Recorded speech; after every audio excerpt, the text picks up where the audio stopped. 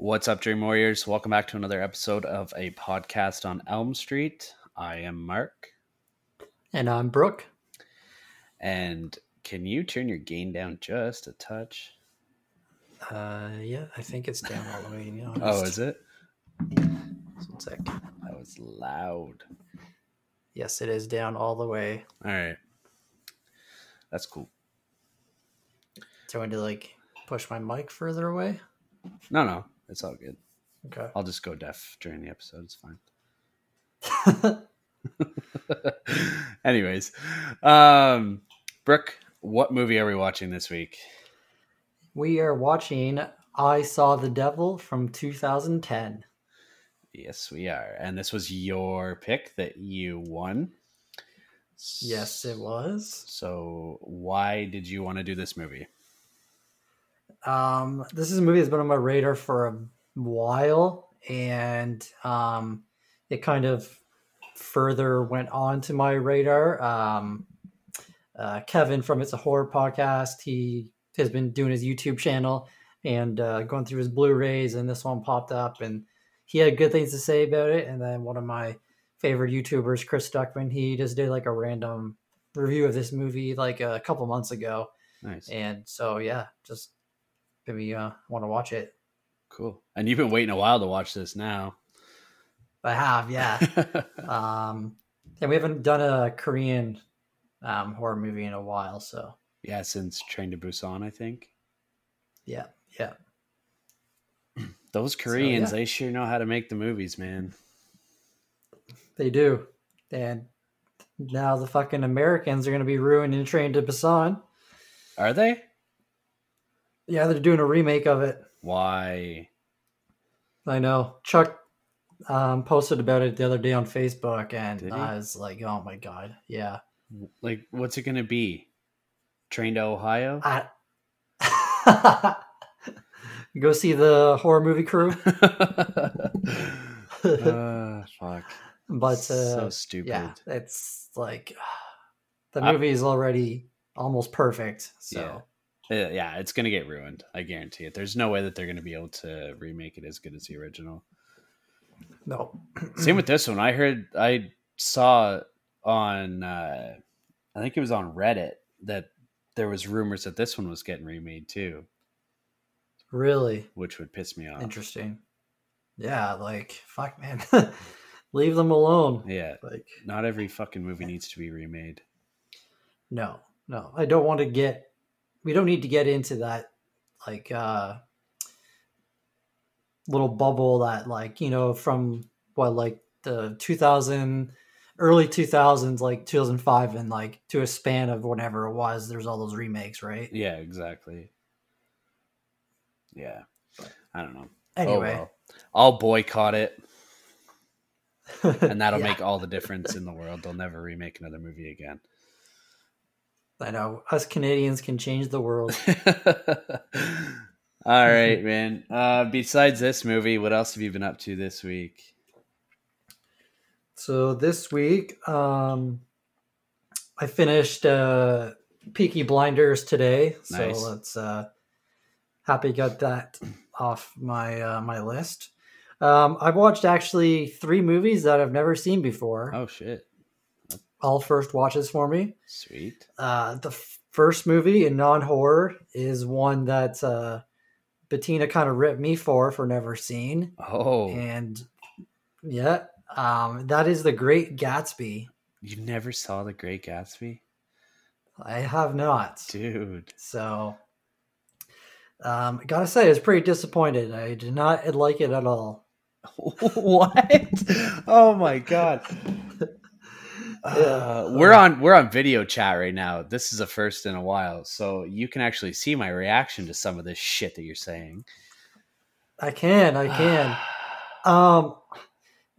It kind of goes with our discussion with Sputnik last week. It's not a bad movie. It's just it didn't catch me. I thought it was way too long. I didn't like how it was a Jay-Z soundtrack, but it was set in the 1920s. That's fair. And like it was like super CGI and just like the story was kind of boring to me. Like, fantastic actors in it, obviously, but I just didn't enjoy it. Have you ever read the book? I haven't. Bettina said it's like 50 pages long, Well, it's more than but 50 pages, but I don't know. She said it's really short, but anyway, no, I've never read the book before. maybe that's part of the problem. Okay. Possibly. Because, like, you said that the movie is a little bit too long, but, like, the runtime of the movie is pretty much, like, as long as it would take you to read the book. So Okay. it's like they basically just took the words from the book and made it into a movie, like full scale kind of thing. Like they didn't cut anything out really or anything like that. But Okay. Okay. the book's fantastic. It's one of my favorite books. Yeah. So whenever the movie came out, I was super pumped, and I love the movie. But Yeah. Cool. I even like the Yeah, the next soundtrack. one, the next one on my list to watch that I haven't seen is Gone Girl. Okay, So and what'd you that's think of next that on my one? list. Oh, you No, I haven't didn't watched watch it? that one. Oh, That's okay. just like another movie that Bettina really likes and Yeah, she wants me to watch. So yeah, the movie's hopefully good. watch that watch this week. But the other two movies I watched, two horror movies. The first one I was telling you was a movie that came out last year that was pretty hyped up, like after it was released, like it's kind of like under the radar release, Yeah. and that was La Lorna Oh, okay. Like on not the Shutter. Curse of La Llorona. No, not the one that went to theaters, like the one that was released on Shutter last year. Yeah, is it good? Yeah, it was good. Um, yeah, I wouldn't say it was like as good as people said it was. Like they're saying that it was like what, like top five horror movies that I've seen Yeah, last year. But it was good. Like I think it's Spanish movie, yeah. so it's all like subtitles and stuff. But yeah, it's pretty scary. I would recommend checking it out. Okay. It's like I think it's over 2 hours long as well, but Oh, really? I think it's pretty long. Hmm. But yeah, Yeah, it's been on my list to watch. So yeah, Sam. And the second movie I watched, speaking of Train to Busan, this movie almost passed Train to Busan as my favorite zombie movie. shit. It was a first time watch, and that is Blood Quantum. Oh, nice. Yeah, It was fucking I wicked. watched this. I watched it last night, and man, I was blown away. Like I just got like it was like searching movies to watch and saw Blood Quantum. I was like, fuck, I really want to watch this, but I'm like not in the mood. But then once I started it, man, like I was so happy I watched it because Yeah, honestly, I loved it. It was so good. nice. Yeah, I think I watched it last year, but I don't know. I might watch it again now. Now that you're Yeah, hyping it like up. yeah, just like the story isn't as like it doesn't attach you like Train to Busan does, but the gore in it is fantastic. Yeah. And it's just like a different zombie movie, right? Like it's a Canadian one as well, I'm pretty sure. Or it's about a Canadian Indian reservation. Yeah. Um, but yeah, I couldn't highly recommend that one enough. So yeah, that's all I watched this week. Cool. All right. All five of my movies have been first watches for me. Wow. Okay. Want to just stand me up? I'm sorry. The first one I Okay. watched was Saint Maud, Mm, which where did I watch it? Oh, I think I streamed it. Sorry. dude. Yeah, I've seen people like on Instagram, like Porcelain Peak. I think they have an episode coming out on it, or they Yeah. just released one. Yeah. Um, and a few other people posted they were watching it. So, Hmm. what'd you think? Didn't like it. Okay. uh, I'll probably still watch it though, because it's like a newer horror movie, or try to at least. yeah, I think I need to rewatch it because, like, I mean, it wasn't awful, but I don't know, I just wasn't into it. So maybe on a second Yeah. watch, it might tickle my fancy a little bit more. But this first watch, I wasn't a big fan of it. Yeah, because like this movie was kind of a hyped movie that was supposed to come out last year, I think, right? Mm-hmm. Yeah. So, interesting. Yeah. The next one I watched was Archive, which Sounds I familiar. believe I watched it on Prime, if I'm not mistaken. It wasn't too bad. It's like, without giving too much away, this guy, he's like a roboticist, so he's like in the process of building a robot Mm-hmm. for it a specific reason without giving too much away. And it's just like people trying to stop him and like get in the way and interfere with it, and then like the robot starts going a little batshit crazy. But I'm not giving it any justice. Like, it's not a bad movie, but Yeah. not one of the best ones I've watched this year either, though. Okay. Okay. Next up, I watched Eli Roth's Clown. Nice. That's a movie on my list I need to watch. Yeah. I've never seen it before. The boys over at Poor Podcast did an episode on it. And Yeah. like, I've always wanted to watch it, and I just never got around to it. And then after listening to their episode, I kind of made sure I watched it within like the next couple months. Yeah. I enjoyed it. It was fun for what it was. Yeah. Not a perfect movie by any means, but I mean, it has Eli Roth's name on it, so you can kind of guess what to expect in it. Yeah. Yeah. This next one, I haven't finished it yet, but I'm about halfway through it. It's called Open 24 Hours. It Okay. just got added to Shudder this week, I believe. But I was watching it on maybe Tubi, possibly. Maybe Amazon Prime. I don't know, man. I have too many fucking streaming services. But it's on Shudder now, though, so if you want to check it out. Okay. But yeah, I'm only about halfway through it, so I can't really give a full thought on it. Yeah. And lastly is one that came highly recommended from you. And I finally watched Possessor. Oh, yeah. Dude, that movie's a fucking trip. It is, right? I didn't know, like I knew it was going to be gory and shit like that, but like some of the stuff was next level. Oh, man, right? And it was like, I think I was telling you, but like, I think that's another one that I need to watch again, because I couldn't tell, like, whenever it finished, I couldn't tell if I loved it or hated it. Yeah, because it's such a mindfuck of a movie. It's yeah. Like the ending, it's like, what the fuck just happened? Mm-hmm. Yeah, so I think next time, now that I've kind of got the meat and potatoes of it, I'm going to sit down and watch it again and like actually like really, really pay attention to it, so I can kind of try and figure out what the fuck's going on. But yeah, I mean, it's a good movie. It's very well made. Yeah, and like I said, the gore in it's fucking next level. Yeah. And that's it. Cool. So we were both a little busy this week. We were. With the new movies. All right. Okay.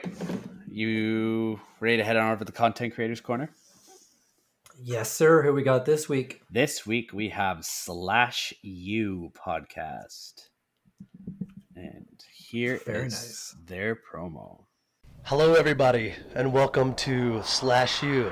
My name is Nick. And I'm Andy. Hey, Andy, can you let our listeners know what we do at Slash U?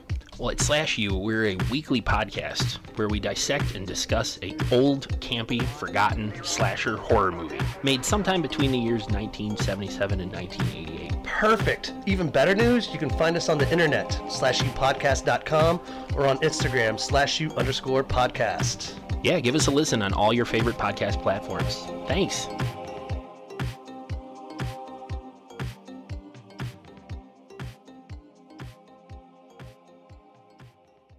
All right. So thank you to the guys at Slash U. Thank you, guys. I'm loving the creativity in these promo clips. I know. Like every time you play it, I'm like, there's no way Mark and I would be able to do one as good as that. I was just thinking that, like, I don't know, we're not that creative, I guess. But yeah, a lot of these, like, they make it sound like legit, like, trailers for like a movie or something. You know what I mean? Yeah. So yeah, thanks again to the guys at /U. You guys did an amazing job. And anybody who's listening, please check their podcast out because they have some pretty awesome stuff released. And it's always a good time. And is there anything else you want to talk about before we dive into this? No, I don't think so.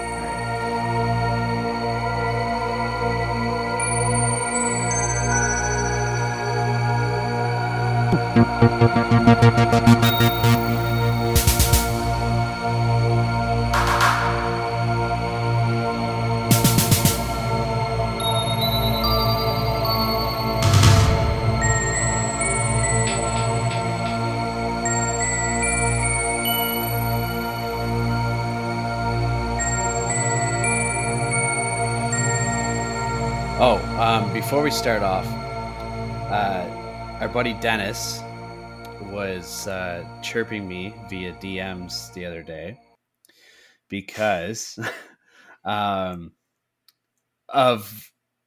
my response to you not knowing what the Sputnik was in real life.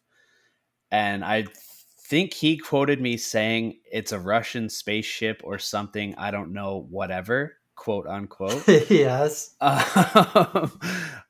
He wanted me to know, which I did already know, but the Sputnik was the first ever Russian satellite released into our orbit. So thanks, Dennis.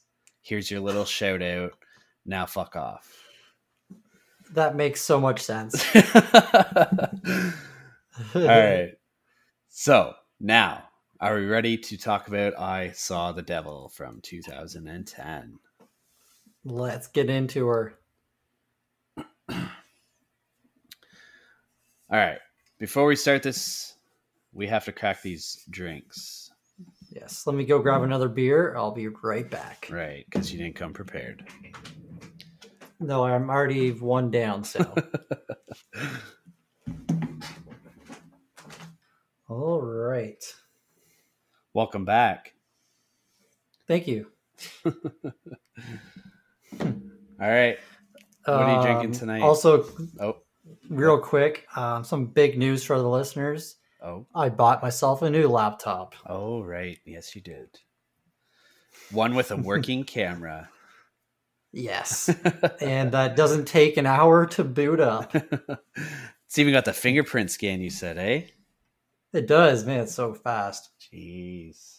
You are moving on up, my friend. I know, right? Hope you used your own money, not the podcast money. No, I used my work's gift card from... Yeah. Very nice. Let's get to cracking then. All right.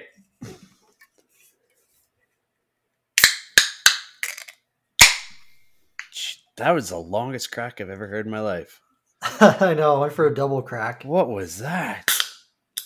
That was incredible. Thank you. What are you drinking? Tallahassee? What is that? I am drinking a Mill Street Brewery Tank House Organic Ale. Nice. I'm drinking a Summersby cider. Very nice. Because I'm all out of beer. So I'm making my way through Sarah's alcohol. And who doesn't love a good cider? I do. I like the Strombos more than the Summersbys, but that's fair. Summersby is more like fruity and sweet. Yeah, it's very sweet. Yeah. But it's good. Wets the whistle. Yes. Yes. All right, man. Let's hop into this. Let's do it. So like we said in the intro, tonight, this week, we are talking about I Saw the Devil from 2010. Starting off the synopsis. A secret agent exacts revenge on a serial killer through a series of captures and releases. There's quite a bit, yes. Yes. I was going to go for the long-winded synopsis on this one, but then I decided against it because it pretty much gives away the entire movie and we wouldn't have anything to talk about. But fair enough. Before watching this movie, I didn't watch a trailer or anything like that. I went on the IMDb page and I saw that synopsis and I was like, why is it captures and releases? Like, why doesn't he just like capture the guy? And then as the movie plays through, you kind of understand like what's going on. So, yeah, but I don't know. I felt like it was a weird premise at first before watching the movie. Yeah, because like I'm sure we'll get into it, but it's like, okay, you're trying to capture this guy who's killing people. Why are you releasing him? Mm-hmm. And after the first time, well, never mind. We'll talk about it. Jumping way ahead. Yeah. All right. This movie was directed by Ji-woon Kim. Keep in mind, this is a Korean movie. Yes. So Ji-woon Kim directed A Tale of Two Sisters, which I believe is one that you put up not too long ago, is it not? Didn't you? I did. Where do you see A Tale of Two Sisters? Oh, on IMDb it's the Korean title, but if you go to his like page, it shows the picture of the movie. Huh. Okay. But yeah. That's the only reason why I knew, because like, you know how it shows like their top 4 movies that they've done? Yeah. That was one of them. Oh, okay. There it is. Yeah. I'm not even going to try and pronounce what that is, but yeah. Probably a good idea. He did a movie called The Good, the Bad, and the Weird, which I've never heard of. Neither. Another movie called A Bittersweet Life, which actually stars our lead character in this movie. And he's done a whole bunch more, but lastly, this one kind of blew my mind. He did The Last Stand. Me too. Which I haven't seen. Like, I've seen bits and pieces of it, but I mean, that's so random. Yeah. Like, he goes from doing all this Korean cinema to directing The Last Stand with Arnold Schwarzenegger and Johnny Knoxville. Yeah. I thought it was pretty funny. And a little bit of trivia. It was this movie, I Saw the Devil, that Arnold Schwarzenegger watched and decided that he wanted to work with this director for The Last Stand.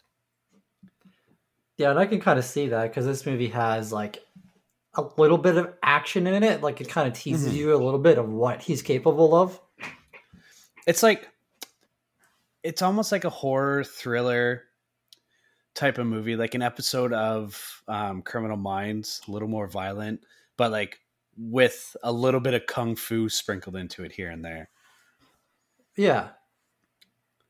So I liked the contrast of it. Yeah, exactly. Me too. And for the cast list, I wrote down the top 4 billed actors and actresses. Actually, it's all actors. Never mind. So leading the charge is Lee Byung-hun, and he played Kim Soo-hyun. I'm gonna butcher these names. I'm sorry, guys. He is known for The Magnificent Seven, Bittersweet Life, like I mentioned before, and also The Good, the Bad, and the Weird that I mentioned before. Mm-hmm. He was in Terminator Genesis. He played the T-1000. Yeah. He was in Red 2, and he was in both the G.I. Joe movies, like the live action movies. Yeah, he's been in a lot of stuff. Yeah, man. Like, I'll admit, whenever I saw the cast list, I was like, I don't recognize any of these people, so I'm probably not even going to look through their movies. And it was a good thing that I did for this guy, because he's been in a lot of American movies. And I just saw that he is in a 3-minute parody trailer for the sequels of both Rush Hour 4 and Face Off. Oh yeah, I need to watch that. And funny. It's on Amazon Prime apparently, so I'm definitely going to watch that after. Nice, because it has this guy and P. Diddy in it. Really? That's wicked. Yeah, I'm gonna look that up too. That'd be funny. Next up is Choi Min Sik, and he plays Jang Kyun Chul. Yeah. He is known for Lucy with who played Lucy? ScarJo. Yes, right. I kept picturing Angelina Jolie.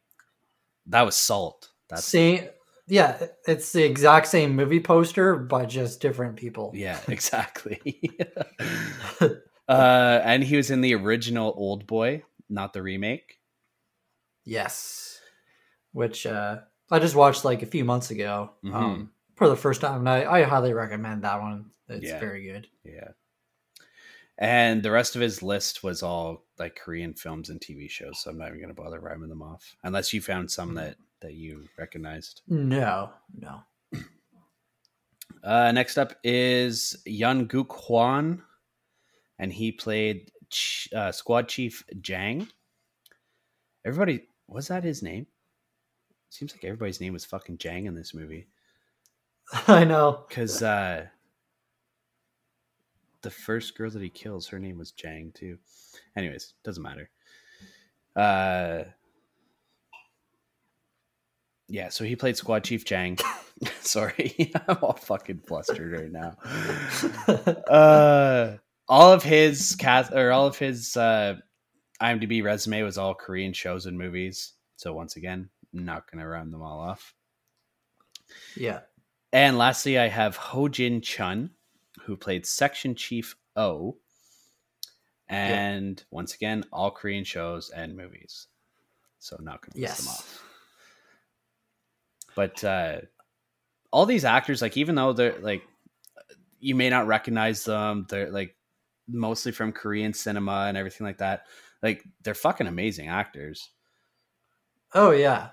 And I don't know if you noticed too, but I swear to God, one of these girls I think was in Train to Busan, the nurse. Oh. She looked so familiar. Maybe. And I don't know what her name is in the movie, but yeah, I thought she looked super familiar. I'll see if I can find her on IMDb. Like, I'll see if her name is Nurse or something. I didn't see anything on like that. Yeah, I don't know. Oh, wait. Yeah, here. Nurse. She's only been in 4 movies. Okay. If it is the same woman, then no, she wasn't. Yeah. She looked familiar, though, but anyway. Yeah, she did, actually. Okay. Is there anyone else that you want to talk about? No, I don't think so. Okay. Let's discuss this movie. Yes, sir. By the way, this movie was 2.5 hours long. Sure. It was only 2 hours and 24 minutes, including the credits. It's fucking close enough. And yeah, it was a long one. So thank you, Brooke, for picking the longest movie in existence. It was funny. Bettina didn't watch this one with me, but she like went in and did her own thing, like played her Switch or something. And she comes back down like a little later. She's like, "Oh my God, why is this movie so long?" Like, because I was making fun of her for Great Gatsby being so long. Oh yeah. And I like just jokingly was like, "Well, Great Gatsby is actually longer than this." And then I look on IMDb and it's a minute longer than Great Gatsby. Oh shit. So that backfired on you. It did. Yeah. That's hilarious. Yeah. Yeah, like I'm sure we'll discuss it later because it's definitely not like it's not a terrible thing, but I definitely think they could have cut this movie a little bit shorter. Mm-hmm. And you and I both ordered the Blu-ray off Amazon. Mine was the uncut version. I'm assuming yours was too. Yeah, like the unrated version. Yeah. Yeah. Because I didn't look at how long the cut version was, but I'm assuming it's significantly shorter because the Korean like movie board made them cut out a whole bunch of shit. Oh, really? Yeah, because they were going to get an R rating over there with the movie that we saw. So it wouldn't have like made it to cinemas or anything like that over in Korea. Is this movie not rated R? Well, the one that we watched was, but like, oh, okay. I was yeah, gonna say the Korean release wasn't. Right. But yeah, like this movie just starts off like right off the bat, like it just gets right into it. Like the movie's 2.5 hours long, but the stuff that like should be cut isn't like filler and stuff like that, like dialogue. Like I feel like they could have cut out some of like the not important scenes, but like it's like the synopsis says, like he captures and recaptures them. Like it's like, fuck, okay, how many times are you gonna capture this guy? Yeah, like, yeah, I fully agree with what you said. Like you could cut out like a whole section of this movie and like almost trim it down to like a 2-hour movie rather than 2 hours and 24 minutes by taking out one of the release and captures. Yeah. Like, like I don't think if you took out, 15 or 20 minutes, it would make it better or like make it worse. I think, I don't know. I don't know what I'm trying to say. It would just make it not as long. Yeah, basically. But like I was watching it and I was like, I think I was maybe like 50 minutes to an hour into it. And I was like, shit, dude, like if he didn't release this guy the first time he catches him, like this movie would be like an hour long. I was thinking like, what the fuck is he going to do for the next hour and 24 minutes that we have to watch? Yeah. But I mean, it was fun. It was a fun watch, but it's very long. Like you have to keep that in consideration. Yeah, definitely. Because it kind of has to show you that, like the first half of them, or like the first act of the movie, it has to show Jang Kyun, the bad guy, and like how awful he is. But then it has to show Kim Soo's story of how he's a good guy, but you just can see him changing, into the bad guy as well, to a point. Yeah, totally. Because he's putting other people at risk. Oh, for sure. Like that was one thing that I wanted to bring up too. Is like, he keeps releasing them, but before he releases them the first time, he gets like this tracking device from his friend because he's like a Secret Service guy, right? Yeah. And he makes him swallow it, and then he's able to track him down like everywhere he goes. But like I was thinking in my mind, like he is putting the next woman in danger. He's putting like who knows who else in danger because like this guy just fucking kills anybody. Like his main targets are women, but like he'll kill anybody that gets in his way, kind of thing. Oh yeah, like that one scene. Like we'll get to it, but that scene was fucking tense, man. Like that scene gave me the chills. Like we'll get to it, but man. Yeah. So basically it starts off, like it gets right to it, like the abduction of I didn't write her name down, but Kim Soo's... Her name's Jang too. Oh, it's probably her last name is Jane, right? I think they all go by because her dad is the squad chief. Yeah. Oh yeah. And I don't know if she's married. Well, I think she's married to or engaged to Kim Soo,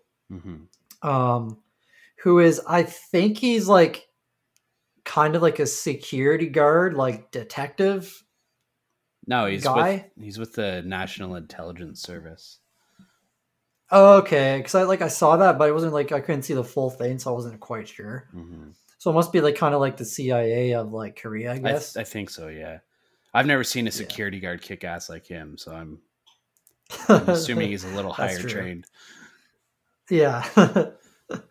So yeah, like the daughter, she gets captured right away, and it's like, if you were in Kim Soo's position, like I know you're going right into work, but like if you're talking to your girl, like, and she's on the side of the road, like it's pitch black, and this guy just comes up and starts offering help, like, and you're on the phone with her, like, do you not, like, I don't know, like, send another squad car there? Like, I don't know how far away she is from like civilization, because like she's kind of like in the middle of nowhere a bit. But it's like, at what point, like, are you thinking like, this is kind of weird? But then he kind of like goes off on his own like business. Yeah, because like he's kind of not paying that much attention to what she's saying and what she's talking about. Like at one point he's talking to her and then he starts singing to her, and then like some of his work buddies come around the corner or something like that, and he instantly stops singing into the phone and like steps into an elevator, and that's pretty much it. So I think like he gets distracted at one point and doesn't really realize where she is, who she's talking to, if she's even talking to anybody else. Like, I don't think he's fully involved in the conversation. Right. But I mean, still, yeah. If my girlfriend or my wife or whatever was out in the middle of nowhere waiting at a fucking bus stop, I'd be probably sending someone to get her. Yeah. Yeah.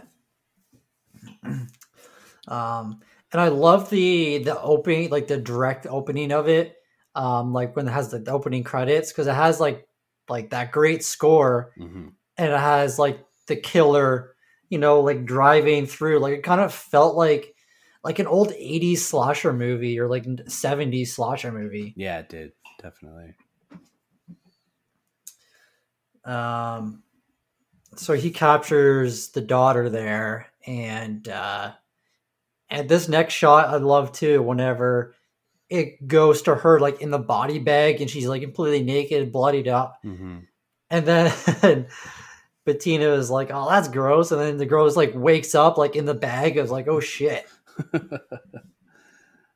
Yeah, they kind of make you think that she's dead inside the body bag. Yeah. And this is where you learn that she's pregnant. And I didn't know what this scene, like what was going to happen in this scene at all. Like, cause I didn't really know, like, I kind of have an idea what the movie was, but I didn't know like how gory it was going to be or stuff like that. So like when he grabbed her arm and tied it to the pole, I was like, what the fuck is he going to do to her? But yeah, I think maybe like when she said she was pregnant, that kind of changed how he was going to kill her, maybe. Yeah, I don't know, because she's like begging him to let her live, and he says, well, why should I? And she's crying, and she says, because I'm pregnant. And he stops for like a solid like 20 seconds, and it's like he's contemplating it. I'm like, he's obviously not going to let her go, like, or maybe he will, I don't know, but like he really like changed his tone for a minute. Like he sat back and like was almost processing what she was saying. Yeah. And this guy, like, I forget what the actor's name is. Choi Min-sik.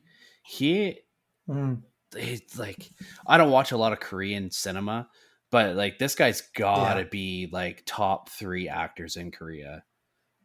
Oh man, he's so good in this movie, man. Incredible. Like he's so fucking scary without like being scary. You know what I mean? Like he's just a guy, but he's like, the facial expressions that he has and like the way he attacks people, just fucking incredible.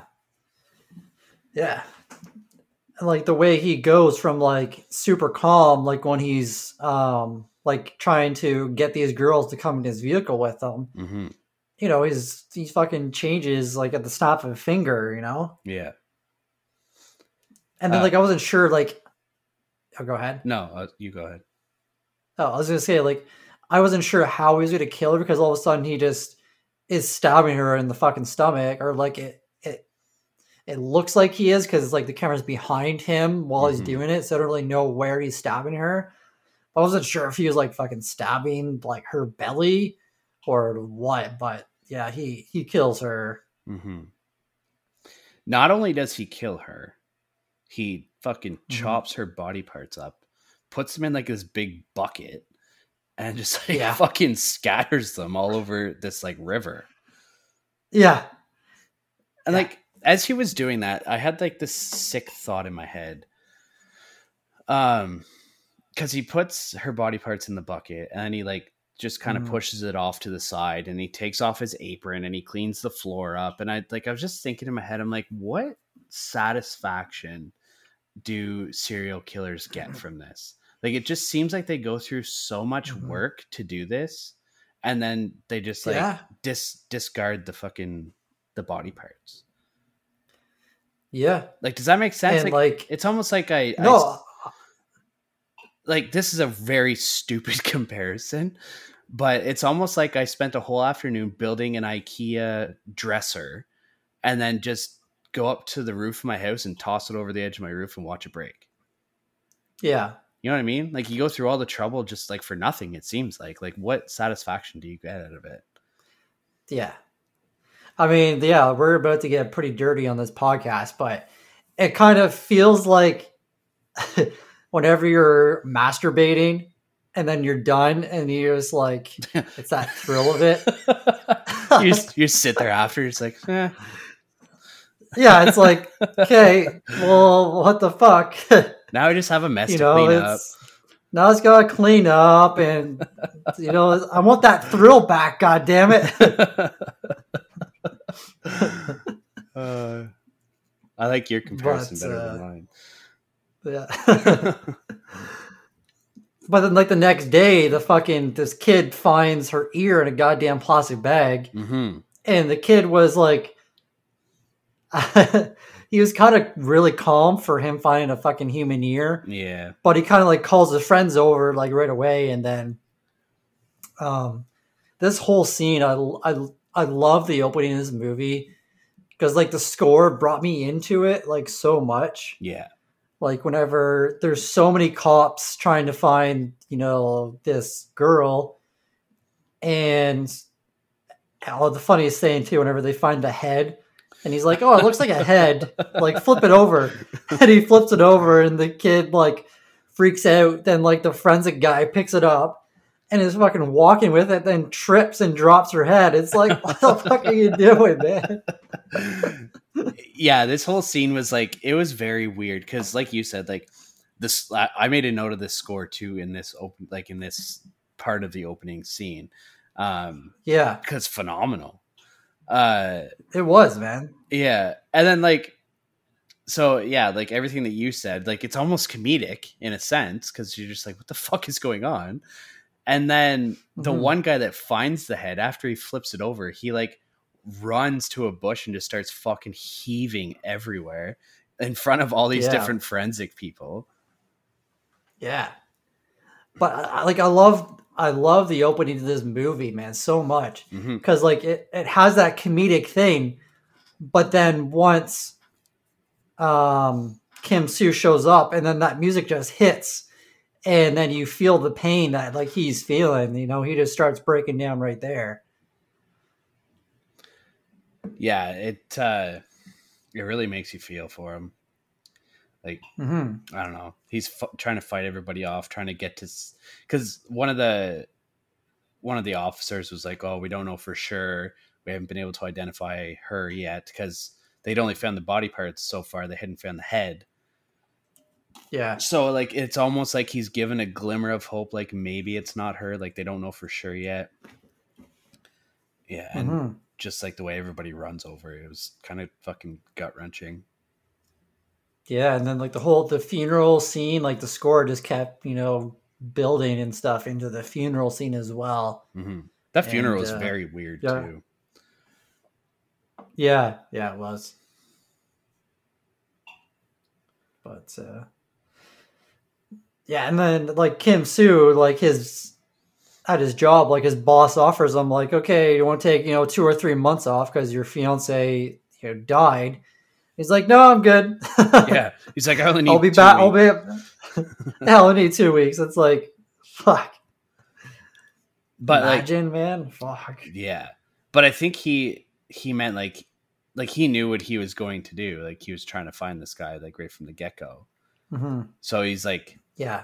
He's saying, like, I'm only going to need 2 weeks to hunt this fucker down and do what I need to do with him.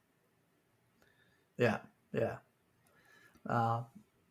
So this is where he meets his kind of like intel buddy who gives him the tracking device that you were mentioning earlier. Mm-hmm. And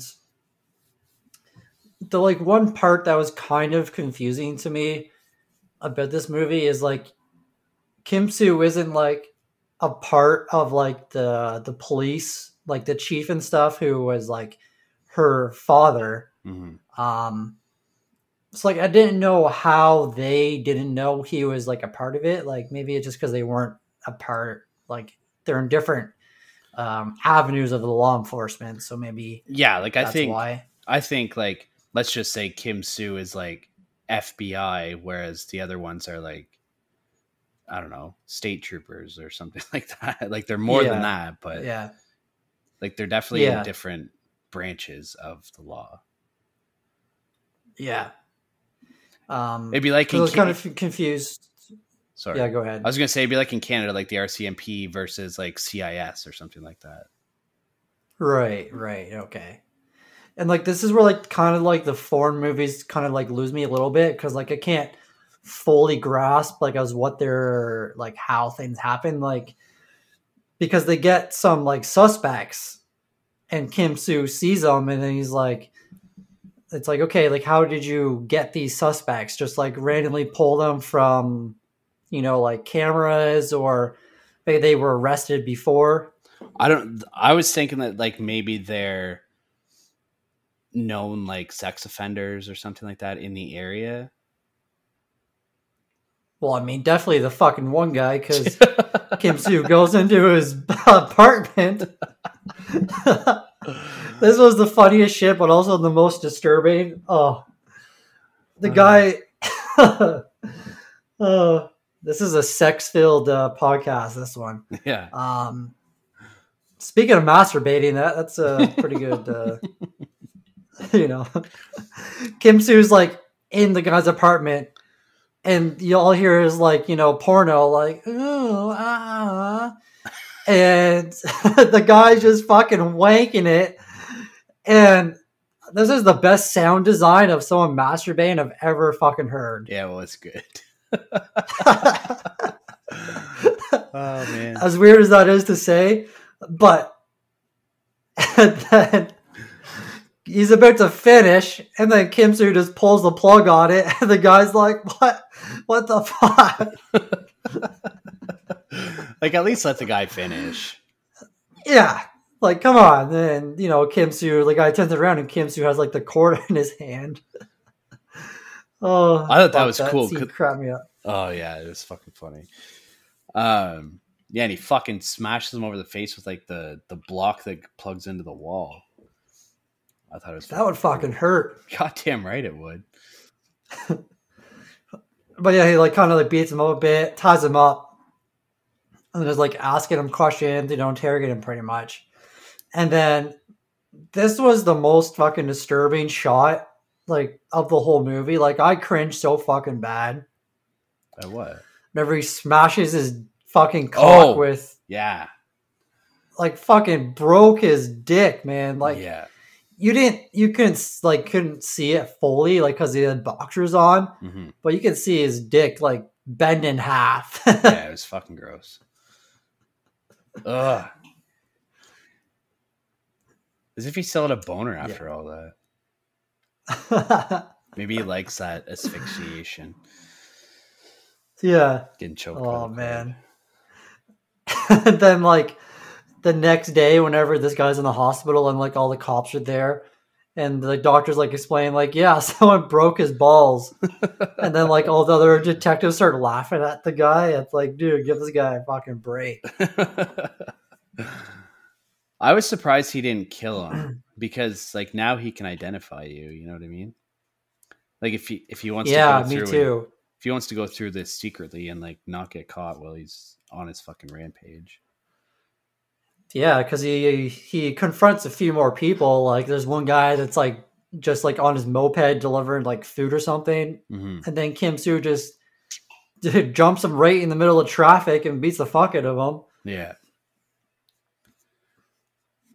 And then so I think he goes through another few guys, but then you get the the next like girl that gets captured by Jang Kyun,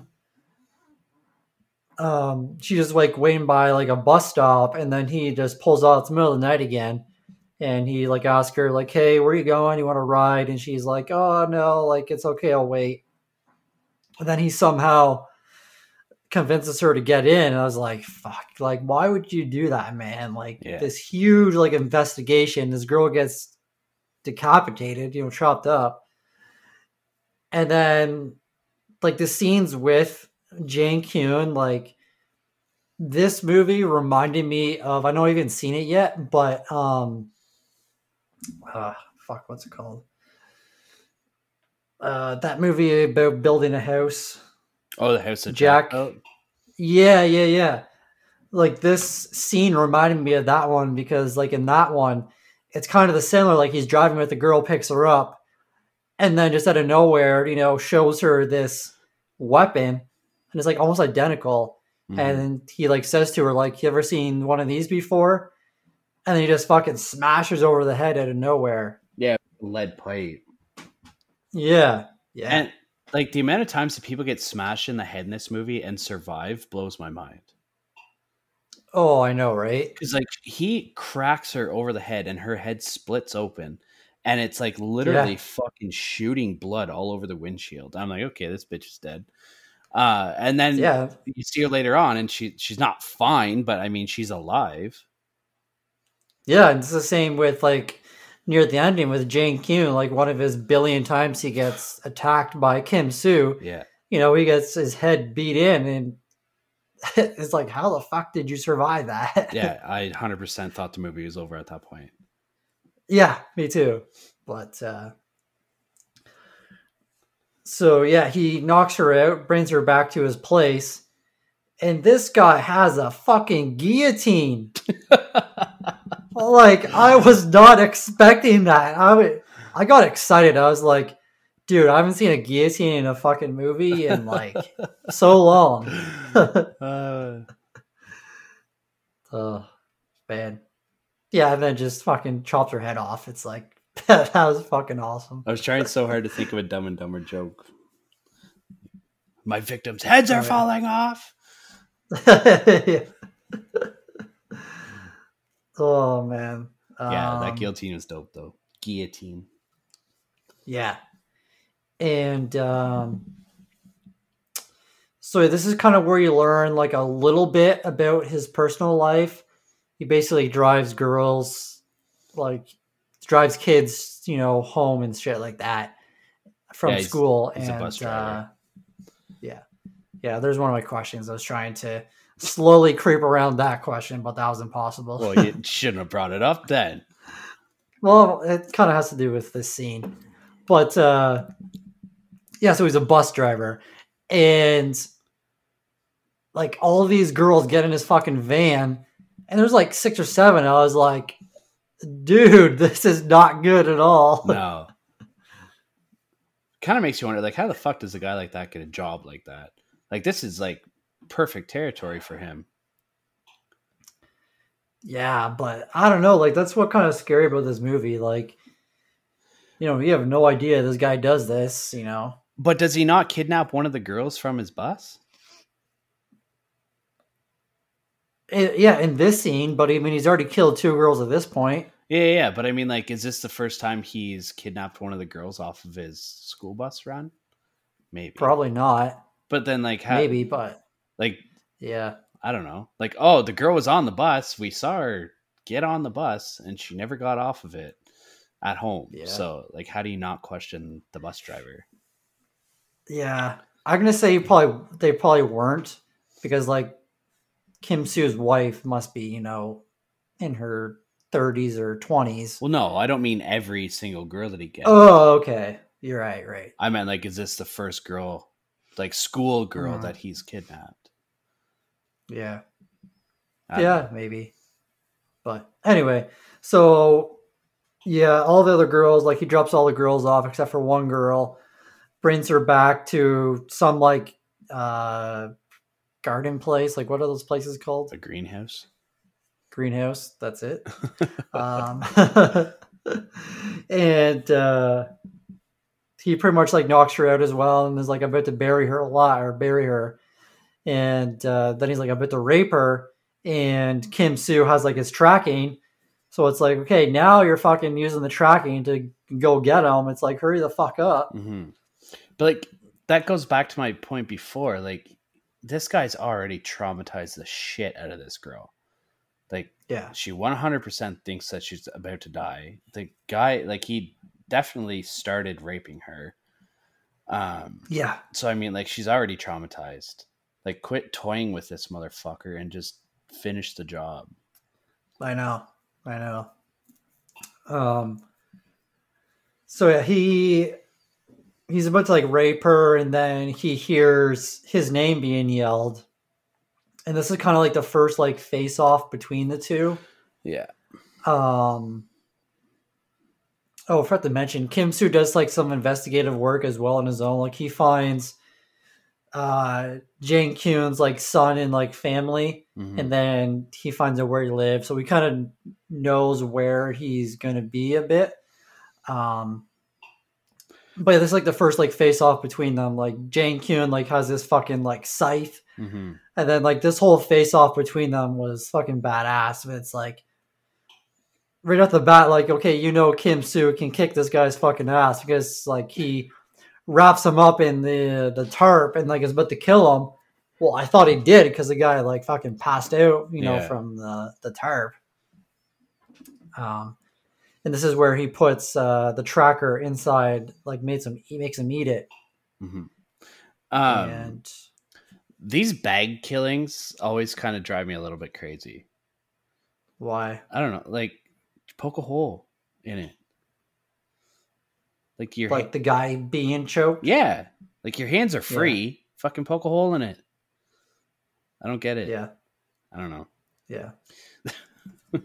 Yeah, that's fair. Being too cynical, I guess. Nah. I was thinking, like, what happened to the girl that was there? Because like she's watching the whole thing. You see her again. Oh, do you? After he like fake kills him, she's like hiding behind like a lattice. Yeah, I remember that, but it's like, oh, like what happened to her afterwards? Yeah, because like Kim Soo isn't a part of like the police, so he doesn't want to know. Excuse me, like that he's doing this, right? Yeah, and he obviously doesn't call the cops because Jang wakes up in this hole later on. Yeah, with fucking like an envelope from Kim Soo that has fucking money in it. Tons of money. It's like what the fuck? Even like Jang Kyun is like confused as fuck. He's like, this motherfucker is crazy.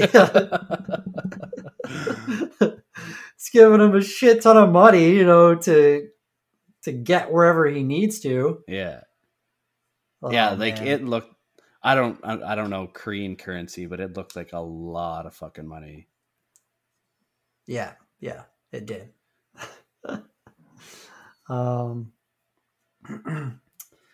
So this next scene I want to talk about is probably my favorite scene in the whole movie. Is whenever Jang Kyun gets picked up by the taxi. It's fucking nuts, man. Do you want to take this one? I don't know. It's your favorite scene. All right, sure. So yeah, like Jang Kyun, you know, is like trying to hitch a ride, and this taxi driver like pulls over. He has someone in the back who's like sitting in the middle seat, and they're kind of like driving, and the taxi driver's like being kind of weird. He keeps saying like, such a lucky night, you know, for all of us, you know, going on, keeps saying lucky, lucky. Yeah, he would not shut up. And no, like smiling, like weird, and then in the back is this guy who's sitting like directly in the middle, and they're driving, and Jang Kyun like kind of figures out like this guy in the back, like something's not right in this taxi. Yeah. And as soon as you realize what's happening, like I got the biggest shivers through my body because like the driver kept saying, "Oh, we're all so lucky." And then you notice in the back that the guy has like a knife or something like that. Yeah. And then, like you said, like the actor that played Jang Kyun did such a good fucking job. Like, especially in this scene too, because the way he he acts in this scene, like I was blown away, man. Like he just calmly, but at the same time is so fucking scary. He just says like, he's like, yeah, you said that we're all so lucky. And he says like, I think you're the unlucky one or something like that. Mm-hmm. And then he just fucking goes off, stabs the guy in the back, 2 or 3 times, and then stabs the taxi driver, and they're going back and forth. And it's like, holy fuck. He's like bouncing all around the front seat of that car. It was fucking nuts. Yeah. Man. Oh my God, man. Like, and he stabs them each like 50 times minimum. Easily. The only thing I didn't like about this scene is like they're on a windy road with like guardrails on the side. Like there's no way that car doesn't crash into one. Like before. Well, it did at the end. It did. Oh, yeah. But I mean like before that. Right. Yeah. But I mean, I'm just being nitpicky. Like the scene was fucking awesome. Don't get me wrong. Yeah.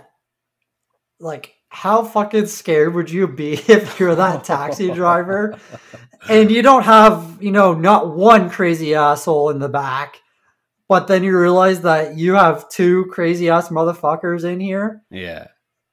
Well, the taxi driver was in on it. In what? He was in on like, because like they were going to rob him. That's what I got from it. You think... Oh, okay. I got something completely different. No, I got like that they were in on it together and they were going to rob him.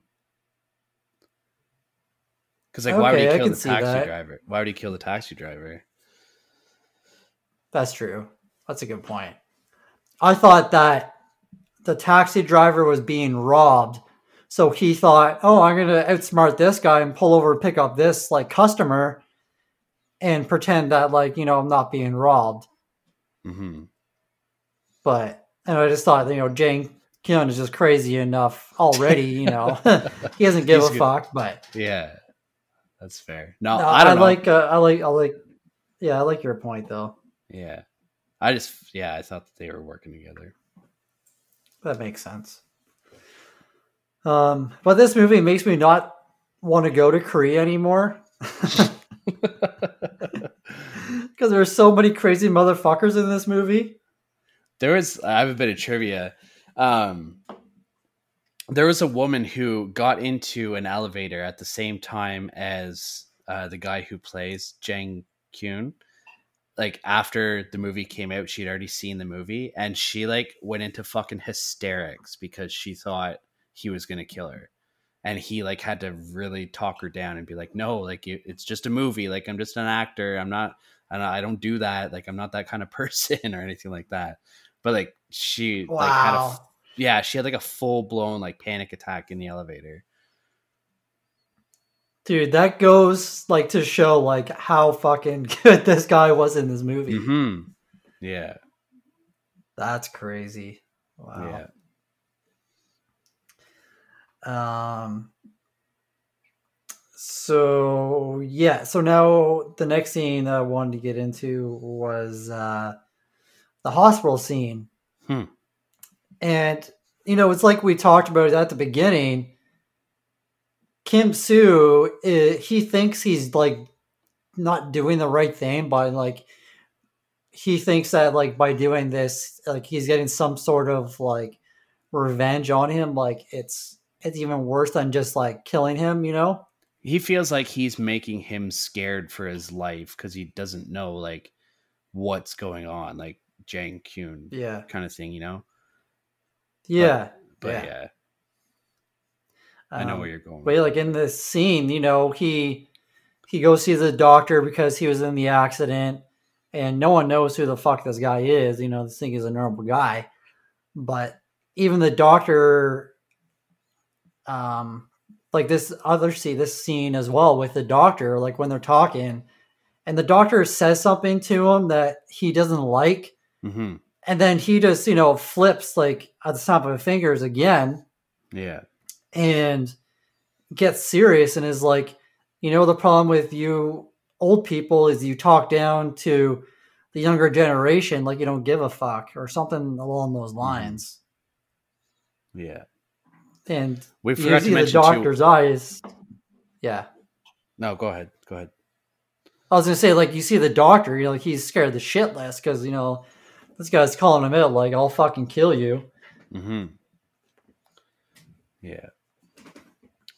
What were you gonna say? Before Kim released him the first time too, we forgot to mention he sets Jang Kyung's hand on a rock and then like fucking stomps on it. Yeah. Which would shatter basically the shit breaks out of it. Yeah. Oh yeah, definitely. So, because in this hospital scene too, you see him like with his arm in a sling,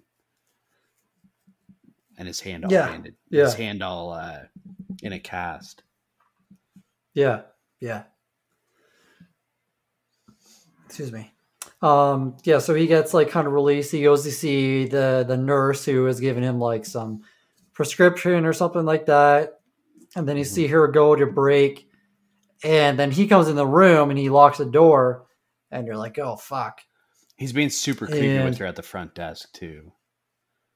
Oh, he's like asking her, like, oh, do you have a boyfriend? You know, typical, like, creep questions. Like, you know? Sex predator questions.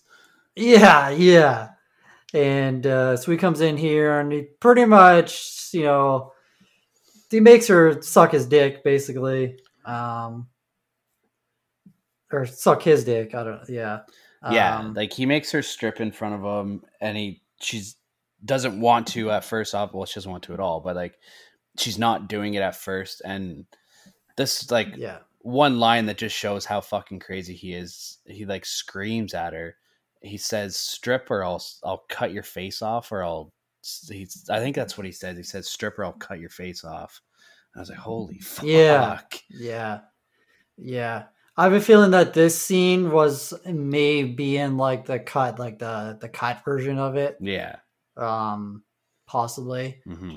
But yeah, so he makes her do that, and then Kim Soo shows up, you know, and just beats the fuck out of him again. Like Jang Kyun like tries to stab him with a knife, and Kim Soo grabs it and is cutting his hand, but then he just beats the fuck out of him again. Mm-hmm. And then, like you just said, he cuts Jang Kyun's back of his like tendon on his foot. Dude, don't even talk about which it. Was don't even talk about it. That gave me Hostile vibes, like, bro, like from that one scene. The Achilles tendon is my eyeball to you. Is it?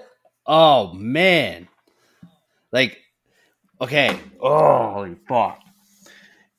Not only does he doesn't just cut it, he puts a scalpel. Like, everybody who's listening, feel your Achilles tendon. You can feel the part that's like right at the edge of your skin, and then like in behind it, that's where he sticks the fucking scalpel through his Achilles, like through his whole heel, and then fucking twists it and pulls it like outward, so he completely fucking opens up his ankle. Dude, he was fucking doing a 7-hour surgery on that bitch. Oh, man. I was squirming off the couch, bro. Oh, that's great. Like, my ankles hurt right now talking about it. Oh, fuck me, man. But, yeah, like, before that, like, whenever yeah, sorry. I was going to say, too, in this scene too, like Jang Kyun kind of like realizes how fucking crazy Kim is at the same time. Cause like you said, he goes after him with the scalpel, but like, Kim like grabs it with his hand as he's coming at him with it. And like the blade is in his hand and he's just like standing there staring at him. And like the blood's dripping down his hand and he just doesn't give a fuck. Yeah. And Jang Kyun's kind of like, whoa, like who is this fucking guy? Like he like starts realizing that he's just as fucking crazy as he is. Oh, 100%, man. And I don't know, like whenever he first came in, if the nurse girl like bit his dick, but I assume she did. I don't know if she did, but it'd be cool if she did. Yeah.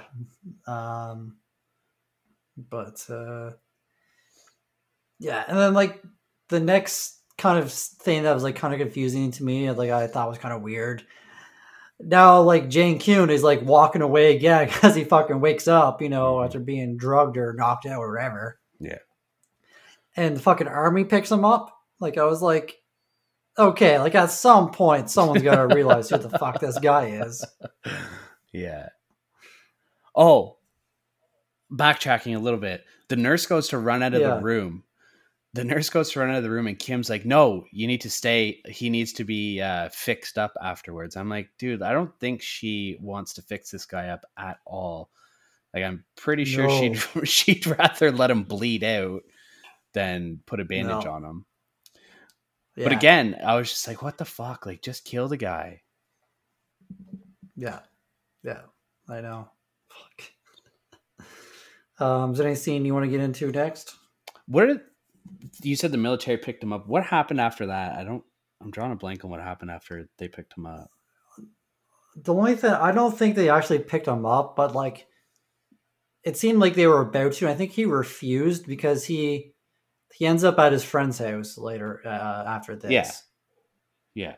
But it's like the fucking whole army, drives by and they look at him and like talk to him. Mm-hmm. It's like, okay, like at some point someone's got to fucking, Yeah. It's like this guy's beat the fuck up.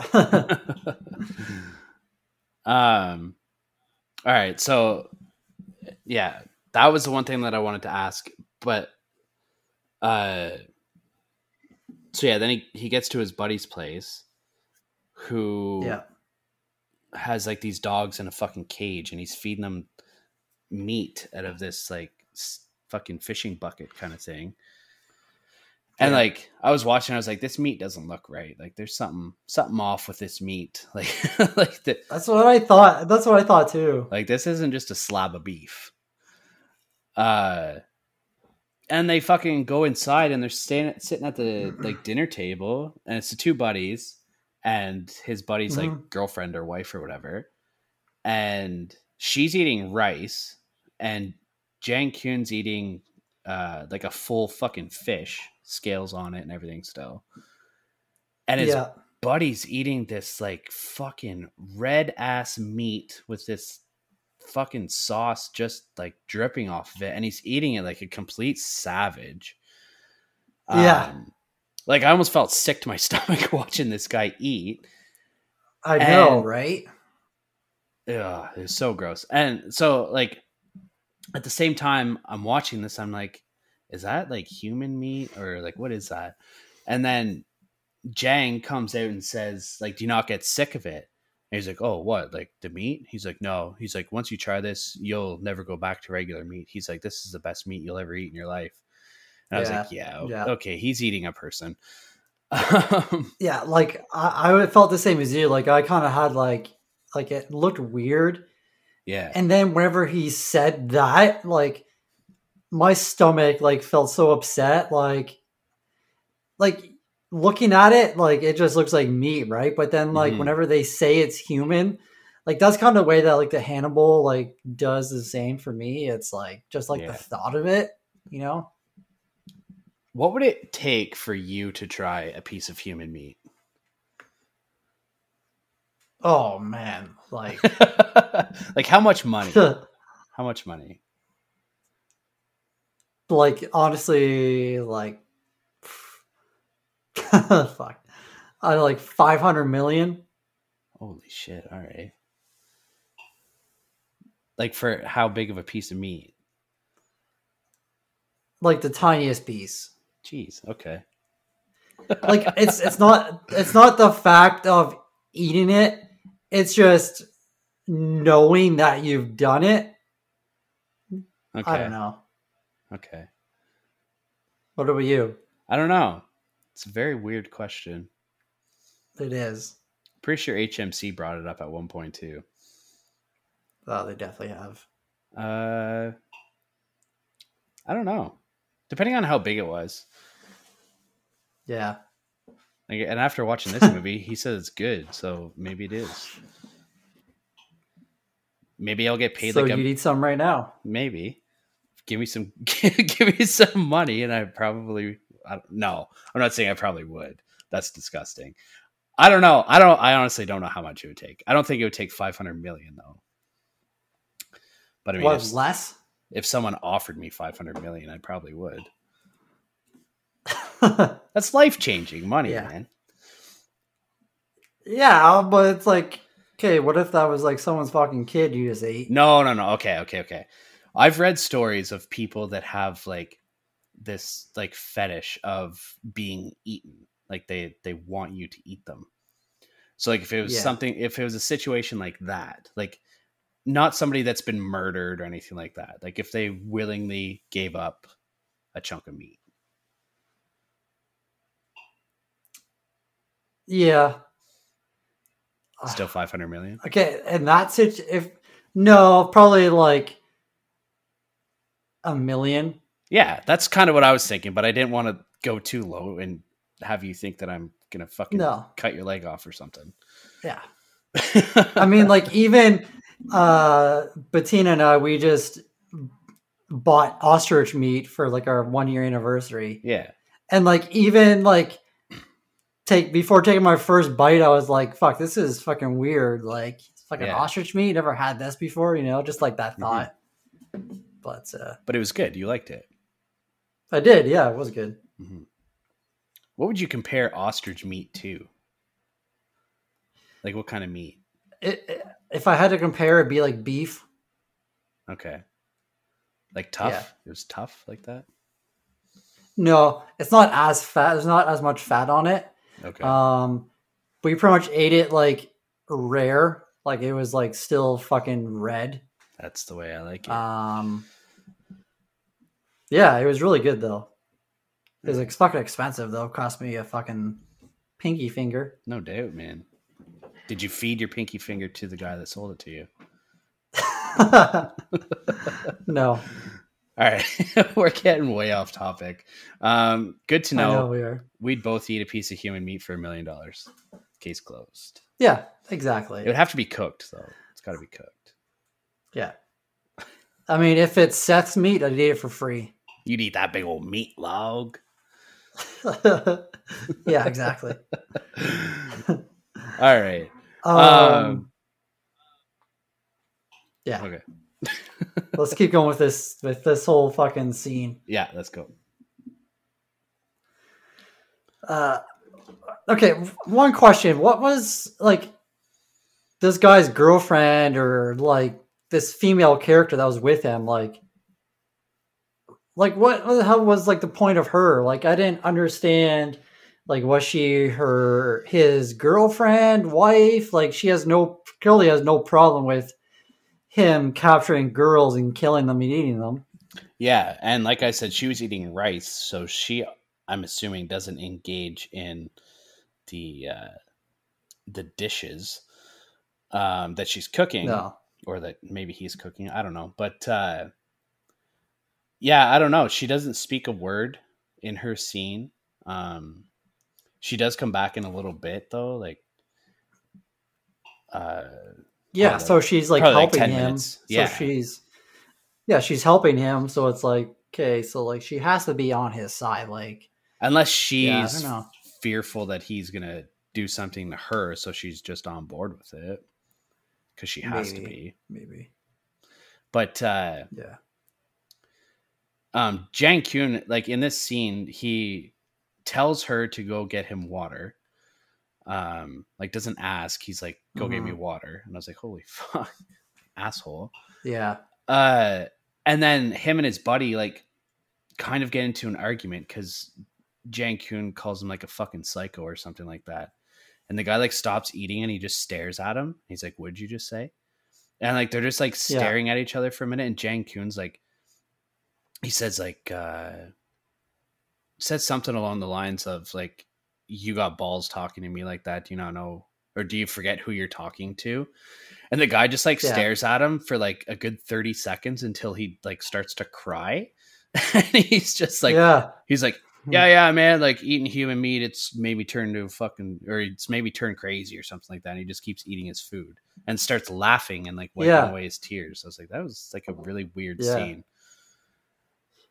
And then also like during this scene, you also get a kind of a little like hint as to why Jane Kyun like does what he does, because I think when she's getting him water, he like says some line about like how he hates women, or not hate women, but like kind of like hints as to why he dislikes women or goes after them. Mm-hmm. I forget what it was exactly, but yeah, it's slipping my mind. I can't remember.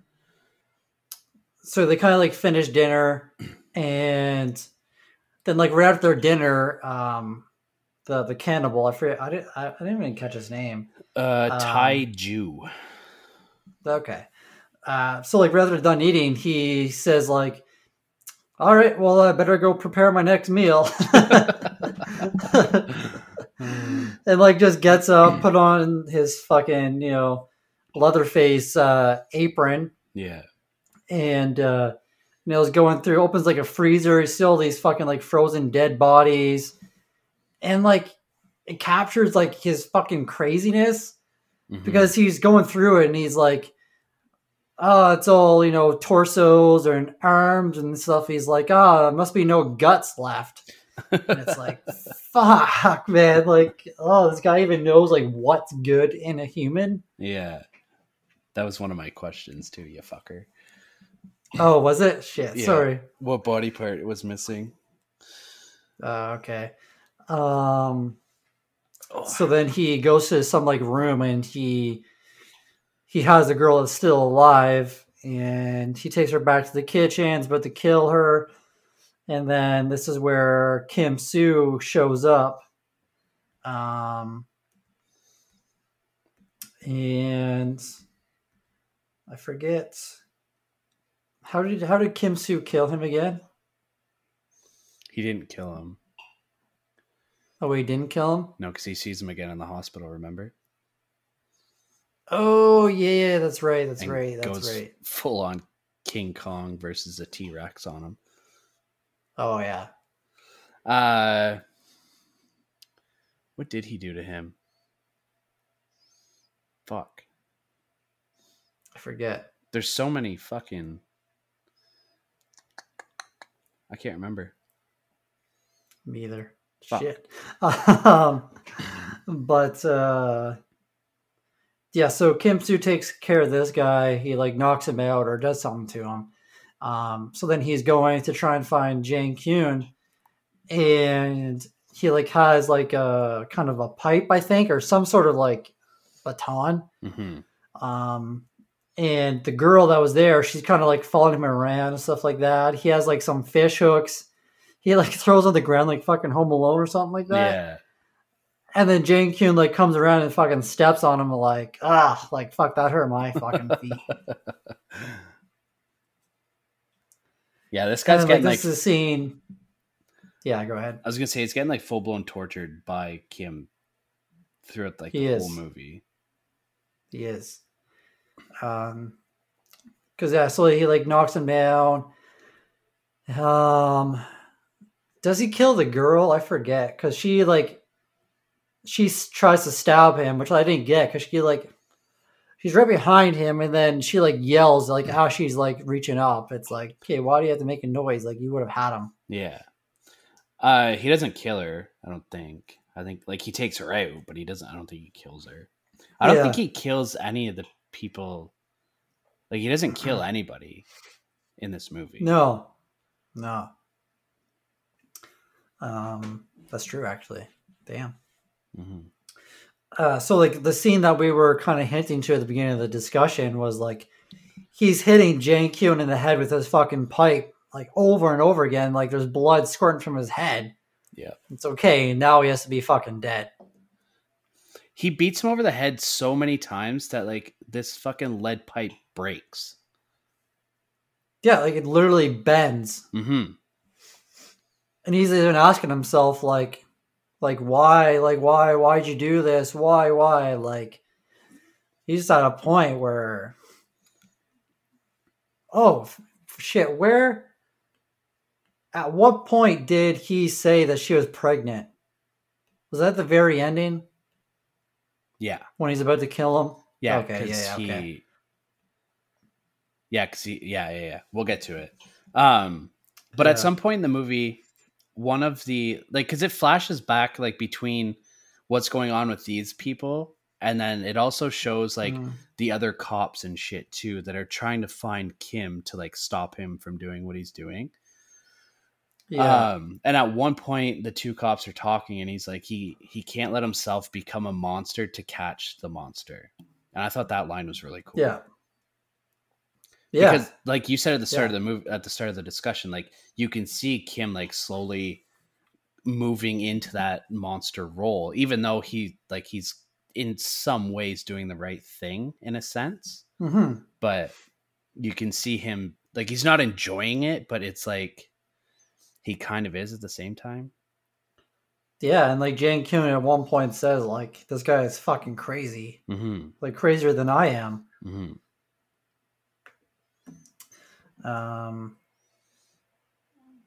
Yeah, so you think that Jane Kuhn is dead. Yep. Then he fucking wakes up again. It's like fucking, oh man. And this time he has like a broken like ankle or foot or something, you know, it's like, fuck. His Achilles is fucking ripped out of his ankle. Yeah, but now he has like a cast on, or is that like after she fixed him up? I think that was after she fixed him up. That was whenever we saw him. Oh, okay. And the military stops. Oh, okay. Because I thought he like hurt one of his like appendages again after that. His head is his head bandaged up at this point? Does it get bandaged? Yeah, probably is. Yeah. I don't know. Anyways. But he goes into a pharmacy at this point. Yeah. Yeah. I think before this scene, or like right after it, whenever Kim Soo was at the hospital with the cannibal guy. Yeah. I think it was after this, but anyway, I liked the line whenever Kim Soo was like kind of asking him like who Jang Koon is and like why he does this. The guy, I forget like what the dialogue, but like at one point Kim Soo says like, let's put a permanent smile on that face. And like, I just thought of like The Dark Knight. Yeah. He's, cause they're talking and Taiju was like, he was like, you don't know who you're messing with. Like he won't stop. He says something like he won't stop what he's doing kind of thing, blah, blah, blah. And then he starts like smiling and chuckling and stuff like that. And he's like, oh, what's so funny? He's like, oh, if it's so funny, how about I put a permanent smiley face on you? Yeah. And this is when he like fucking goes King Kong on him and grabs his upper jaw and lower jaw and just starts like fucking pulling it apart. I was like, oh my God. And he starts like bleeding and I was like, fuck, if he pulls his face apart, that's going to be fucking insane. Yeah. I honestly thought it was coming, but then it doesn't, unfortunately. Me too. But yeah, Jang Koon goes to like a pharmacy to get himself bandaged up.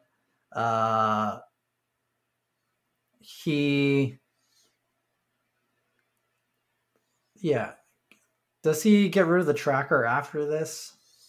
Yeah. So he goes to the pharmacy and you see him like rummaging through the shelves, and the pharmacist is like, what are you doing? And he like doesn't pay any attention to him. And then you see him like walking out of the pharmacy again. Mm-hmm. And I can't remember, how does he figure out that there's the tracker inside him? I can't remember how he figured it out. Because I think Kim Soo calls him or calls. He found the GPS. He found the GPS. Okay. I think that's what it was. Like Jang Koon did? Yeah. Right. But anyways, yeah, and then you see him leaving the pharmacy and he starts talking to himself, but he's actually talking to Kim. And he says, oh, you better hurry up or the guy that I was just talking to is not going to survive. And then he takes like a mouthful of pills. And then Kim shows up at the pharmacy and the pharmacist is on the floor, like bleeding out. I think he was like stabbed in the neck or something. Yeah. And then coming up is one of the fucking grossest scenes in the movie, and it doesn't even involve a kill. Oh man, definitely. Before we get to this, I just randomly thought of like their like first fight. There was like the one shot whenever Kim Soo like stabs the screwdriver through his like cheek. Oh yeah. And it like goes through his mouth, and you see it like in his mouth. Oh man. Ugh. Yeah. So I don't know gross. why I just thought of that randomly, but but yeah, this one scene. Why did you take this one? Okay, so in the pharmacy, I assumed he was getting painkillers. Yeah. He wasn't. He was getting X-Lax or some sort of diuretic. And the next scene, we see him in a public restroom, and it's a fucking toilet bowl full of diarrhea. Like the most shit I've ever seen in my life. And what's this motherfucker do? He reaches his hands in it and starts looking for the tracking device. Yeah. He finds it, pulls it out, wipes it off a little bit, takes it over to the sink, smells it, and then cleans it off in the sink. Yeah, like I didn't even like what you just said. I didn't even think, because I had in my notes like, is that fucking shit or like throw up? Because I wasn't sure, but now like what you said makes total sense. It was shit. It was shit. 100%. And it was a lot of shit. Like, think of like a backed up toilet, like how high the water level gets, and like that's how much just actual shit was in the toilet. There's shit everywhere. There's shit on the walls. Oh man. It was gross. It's so gross. Like, what would you like? I think I would just flush it. The tracker? I'd be like, okay, I know it's out of me now. It's going down the toilet. Yeah. Like, I'm not pulling it out and fucking playing with it. No. Are you? No, of course not. Okay, well, you're not really agreeing with me. You're just like, well, yeah, like, I guess. Sorry, I'm just reading my notes. And I think like during their phone conversation, during like all of this, Jang Kyun like kind of tells Kim Soo that his wife was pregnant. Like he's kind of teasing him a bit. Yeah, this was rough. Yeah, it was. Yeah, because he says, you know what? So now, go ahead. He was like, you know what she told me right before I killed her, and then he said that she was pregnant. Yeah. And just like the look on Kim's face, I was like, oh man, like that is. Yeah. So yeah, now Jang Kyun is kind of like on like his own. Now he has like, I think because he said he has Kim Soo's like tracker, which is like kind of like his cell phone as well, because he calls the squad chief Jane, I think, right? Yes. Yeah. Yeah, because it's kind of whole ending thing was kind of like confusing to me a bit. Because the squad chief who's at the hospital visiting the cannibal guy, he gets a phone call from, I think, Jang Kyun saying, I forget what exactly. He's like threatening to go to Chief O's house, who is a different chief. I don't know. That was kind of confusing to me. Yeah, there's two. Like I'm assuming it's two different levels of chief. Because one was like a squad chief, and the other one was a something chief. Section chief. Section chief. Yeah. Yeah. I don't know. So yeah, Jang Kyun ends up at Chief O's house, and he calls Kim Soo to kind of like gloat a little bit, I think. Yeah. And he ends up killing him, but then his other daughter comes late after, and I don't think he kills her, does he? I forget. Oh no, he fucking kills Chief O with a fucking dumbbell. Yeah, he's already like beat the piss out of him, and then like bashes his eye in basically with a dumbbell. Yeah. Yeah, which is fucking brutal as fuck. So he leaves. He's kind of driving down the road, and then he is about to like surrender to like all the cops because they're at this scene where they know he's kind of like at. Yeah. And then Kim Soo shows up in his SUV, and like I was so confused with this part because like he opens his door, backs up, and smashes his door off. I was like, what the fuck is the point of that? And like at this point, Jang Kyun is like surrendering, right? Mm-hmm. And then out of nowhere, Kim Soo pulls some fucking Rush Hour shit and just grabs Jang Kyun and drives off with him. He like fucking full on Tokyo drifts towards him, like with the busted open door, and like fucking just grabs a hold of him and takes off. It was great. Like, man, that was impressive. Yeah. I also liked how whenever Kim Soo was like going into the chief's house, like people are trying to like stop him from going in. He just like fucking punching guys left and right. Yeah. Yeah, he gave no fucks in that moment. Yeah. Yeah, so do you want to go into the final scene? Sure. So yeah, Kim kidnaps him from the street, takes him back to his own like warehouse kind of thing, where we saw him with Kim's wife or girlfriend or wife or whatever.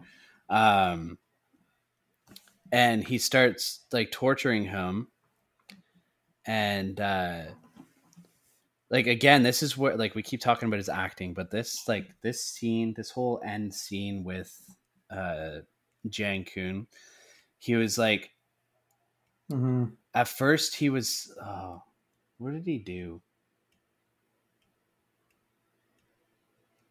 At first he was saying something along the lines of like, you can't kill me or something like that. And then he like instantly flips it to like playing the victim. And he's like, please just kill me. Like, you don't have to do this. Please just kill me. And then Kim was like, oh, how many times have you heard your girls say something like that? And you liked it or something. And like, I thought he was going to I thought we were going to see some like hardcore torture in this scene. 'Cause he's got him like tied up like on his knees, and he's got his arms spread wide, like tied to poles spread wide open, and his head's in the fucking guillotine. And he's like begging him to just kill him, like he doesn't want to be tortured and blah blah blah. And then Kim's like, I'm not gonna kill you right now. He said, I'm gonna, oh fuck, I have the quote. One sec, let me find it because it was fucking badass. Okay. But yeah, like he, you know, like the movie title is called like I Saw the Devil. So like, yeah, Kim Soo sees the devil, but now he's becoming the devil. Like the roles are reversed. Like, yeah. Okay, so he says, I will kill you when you are in the most pain. When you're in the most pain, shivering out of fear, then I will kill you. That's a real revenge, a real complete revenge. And I was like, damn, son. Yeah. So that was like kind of why I thought we were gonna see like full blown torture here. Like he was gonna like start fucking pulling his toes off or something like that. But then we see Jang Kyun, he's got like this rope kind of thing like in his mouth. Yeah. And I didn't see him rig it all up.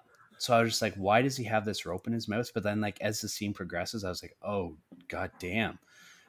So yeah, exactly. Like, I didn't know until, you know, later into the scene whenever the other people show up, and it's like, oh fuck.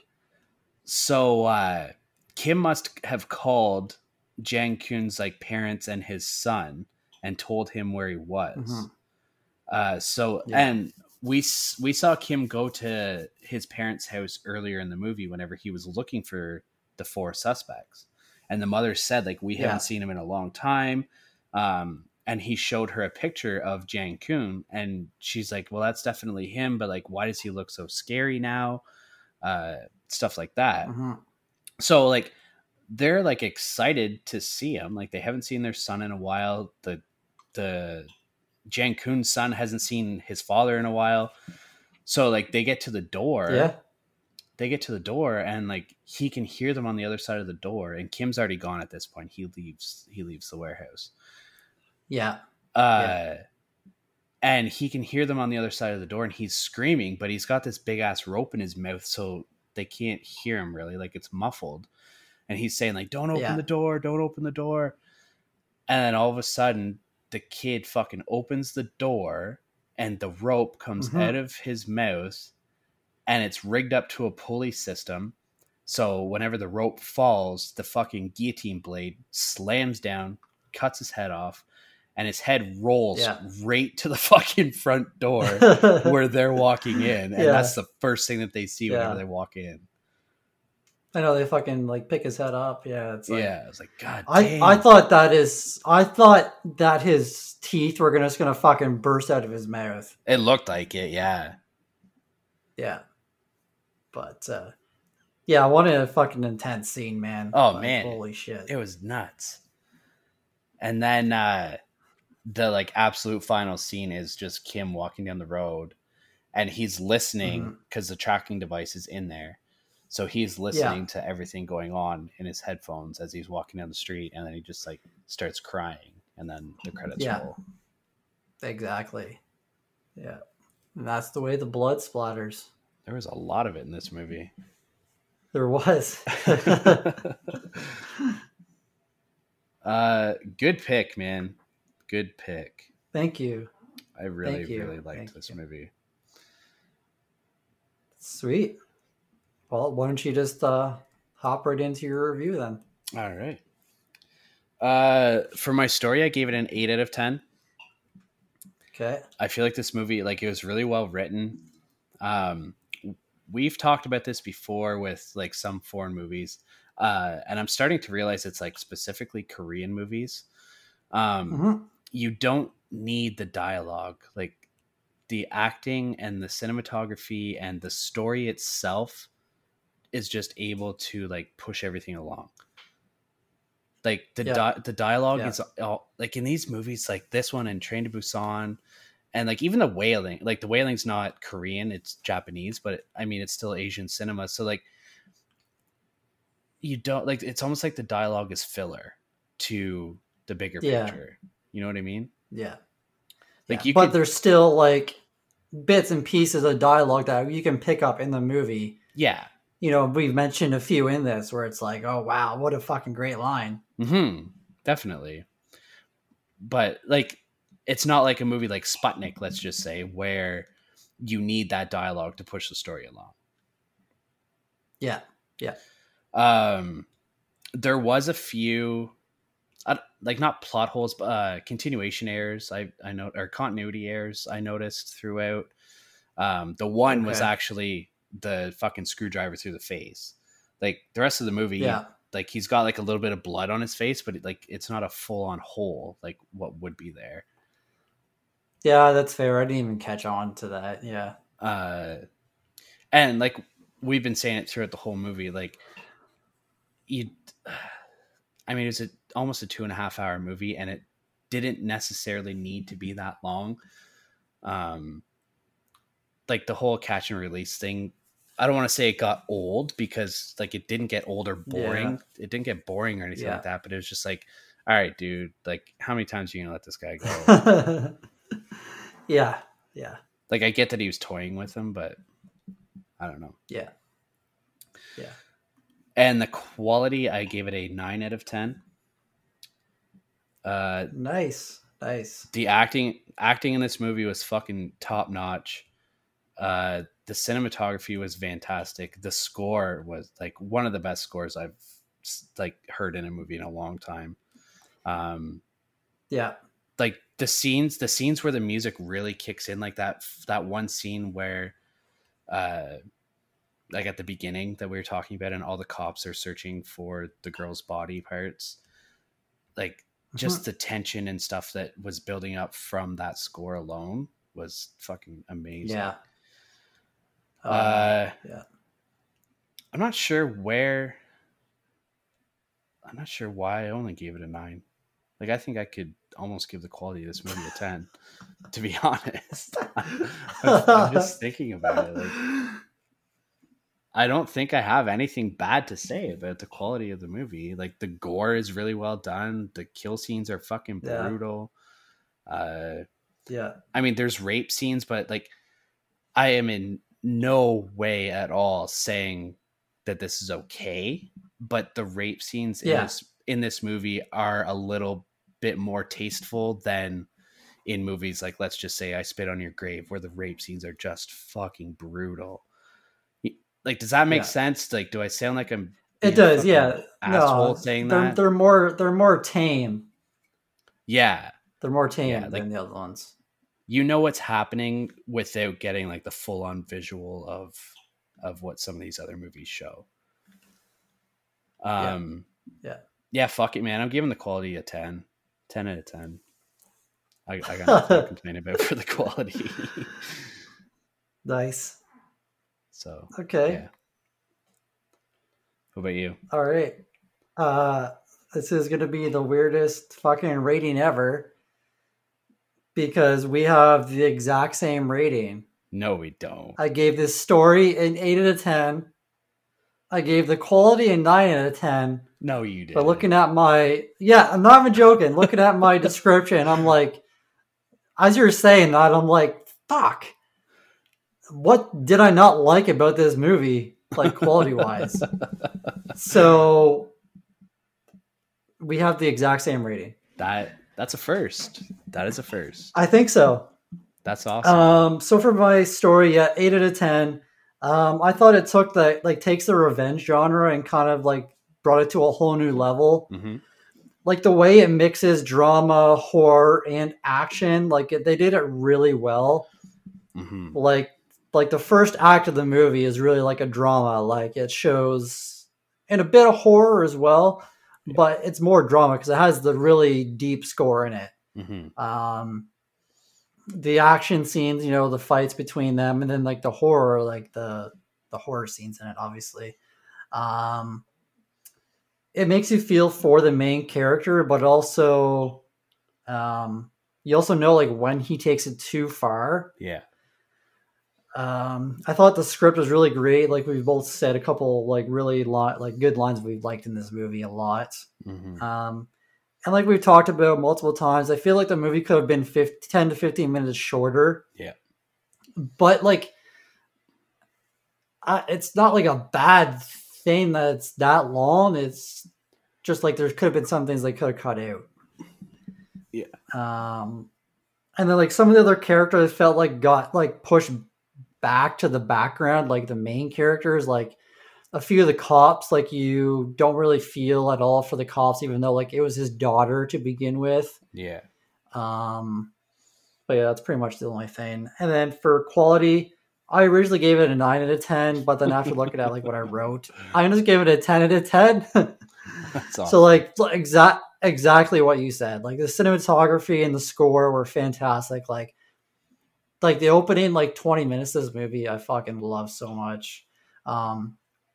And like we've said over and over again, the acting in this movie is fantastic. Like by everybody, like especially the guy that plays Jane Soon. Like, oh man, even the guy that played the cannibal, like he did a great job. Thinking he's a fucking scary ass guy, man. Yeah. So honestly, like we've broken this movie fucking almost at 2 hours now. So, 8 out of 10 for story and a 10 out of 10 for quality. Awesome. I like it. All right. So we know what we scored it. Let's head on over to Rotten Tomatoes and see what they've scored it. Ooh. The critics' consensus: never flinching during its descent into depravity, I Saw the Devil is a pulverizing thriller that will give bloody satisfaction to audiences who like the revenge served with fiery rage. Mm. Got me all hot and bothered with that one. Ooh. I'm gonna say the critics gave this a 93. I wish, dude. This movie is certified fresh, but the critics only gave it an 81%. Really? Yeah. Wow. I say only, like 81's not good, but it's not as high as I was expecting. No, me either. Wow. Okay. And the audience scored it an 87%. Okay. So the audience is a little bit closer to what we are. Yeah. Cool. All right, man, we ready for the scare section? Let's do it.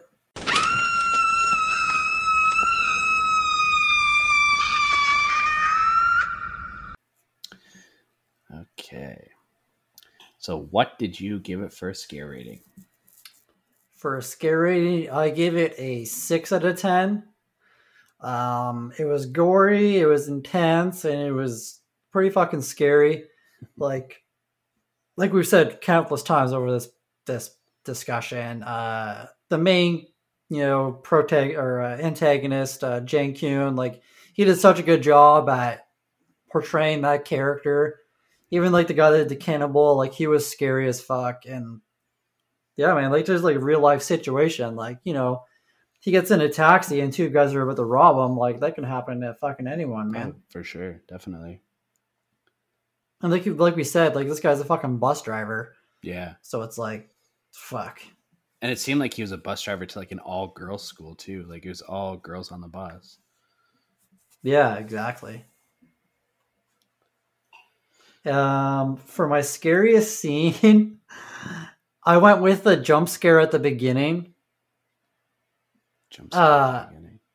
So whenever the daughter is getting captured, like when she's broken down, and she like flashes her high beams at the bus, and there's like nothing there, and then all of a sudden, like the camera zooms right over, and Jang Kyun like jumps out and smashes the window. Yeah, that actually I do remember that. That scared me and my cat so fucking hard. Oh my god, I jumped so high during that scene. And then would I survive? I put yes. Like he only seems to go after women, but then I put like unless I get unlucky by the taxi driver. So like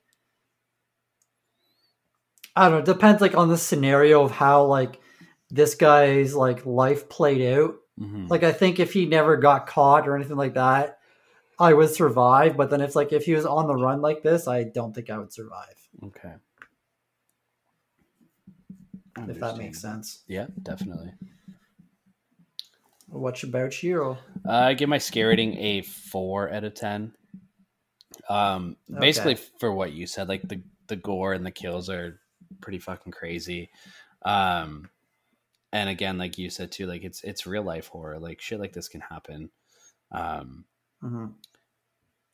It's not like a traditional horror movie. It's more like a crime thriller with like a bit of like real life horror mixed in with it. But I mean, it's still like very, very scary concept to witness and to think about for sure. Yeah. For scariest scene, I took a twist and I went with my grossest scene. Okay. And I went with I think I know. Yeah. The Achilles heel. Fair enough. Because I was ready to fucking run out of my living room. Just it was a gross scene. So bad, man. Like you said, it brought hostile vibes for sure. Mm-hmm. Yeah. And would I survive? I put myself like, to answer this, I put myself in the event where I would have to like face off against either one of these guys. And I said I would absolutely not survive. Like both of these motherfuckers. That's a fair point. Both of these guys would kill me. Yeah, I didn't think about as Kim Soo as the guy that could kill me. Yeah, I like that. Fair enough. All right. Are we ready for Captain Spaulding's trivia of Monsters and Madmen? Yes, sir. Howdy, folks. You like blood, violence, and freaks of nature? Well, then come on down to Captain Spaulding's Museum of Monsters and Madmen. Yeah, see the alligator boy. Ride my famous murder ride. Most of all, don't forget to take home some of my tasty fried chicken. Ha ha! It just tastes so damn good.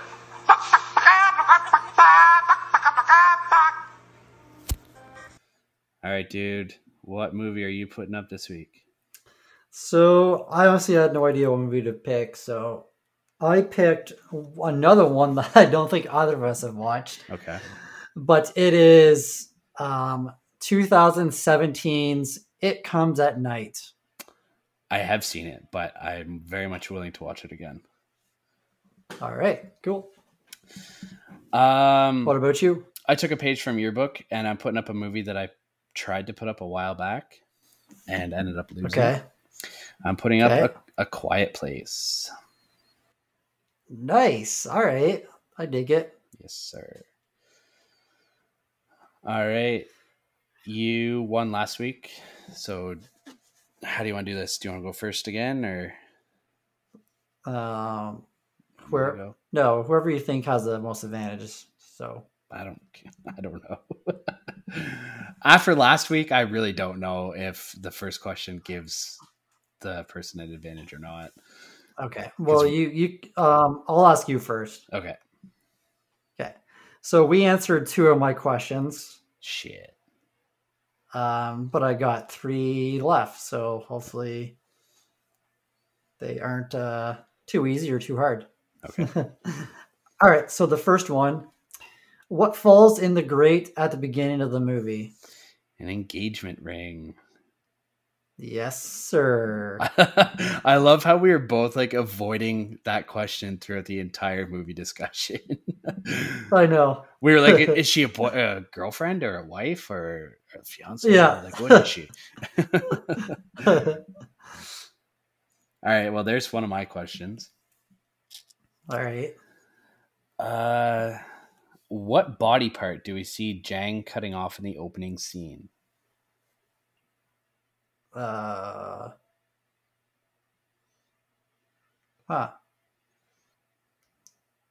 mean, fuck. I want to say 1, but I don't think it's the answer because we answered that question kind of. I'm just gonna say arm. Which arm? I'm just kidding. I'm gonna her right arm. Okay, you got it anyways. Perfect. You got it. Nice. So I was gonna say her ear, but I figured that was kind of too obvious because we kind of answered that. Yeah, no. He goes to town on her right arm. Yeah, because it was tied up, right? Yeah. All right, 1-1. When Kim Soo is searching through Jane's house, what does he find in his 3 drawers? He finds bras, shoes. Are you talking about like multiple objects or? Yeah, there was 3 drawers with 3 different things. Yeah. So one drawer had bras, one had shoes, and the top one was it purses? You are correct. Fuck yeah. All right. This one's going to be tough, I think. Okay. What is the order of body parts to cut off? Like as Kim quotes, Taiju. That question was... I know. I'm going to rephrase that. Okay. Kim quotes Taiju at one point, like before, like while he's attacking him. Yeah. And there's 3 body parts that he says in order that you have to cut off. What are the body parts and in what order? Fuck. I do not remember that at all. I'm going to go with, arms, legs, and head. I'll give it to you. It's hands, feet, and head. Okay. Aw, thanks, man. I mean, like, you did get the technical order right, so. It's all right. All right, 2-2. Yeah, and I'm out of questions. All right, man. Oh, were you?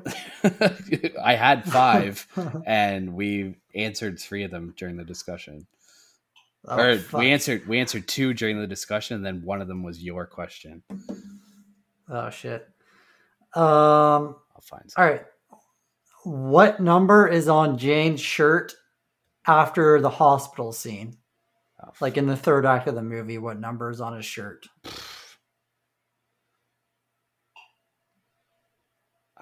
Oh, hold on. 14? No, sir. It was 47. Shit. I knew it had a 4 in it.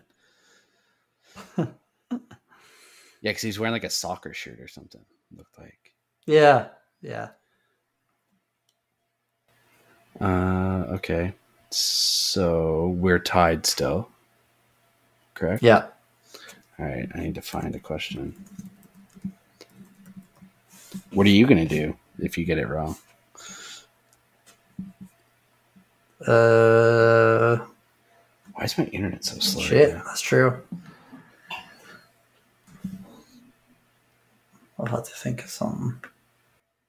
Okay, I think I got a question. Do you? I got one.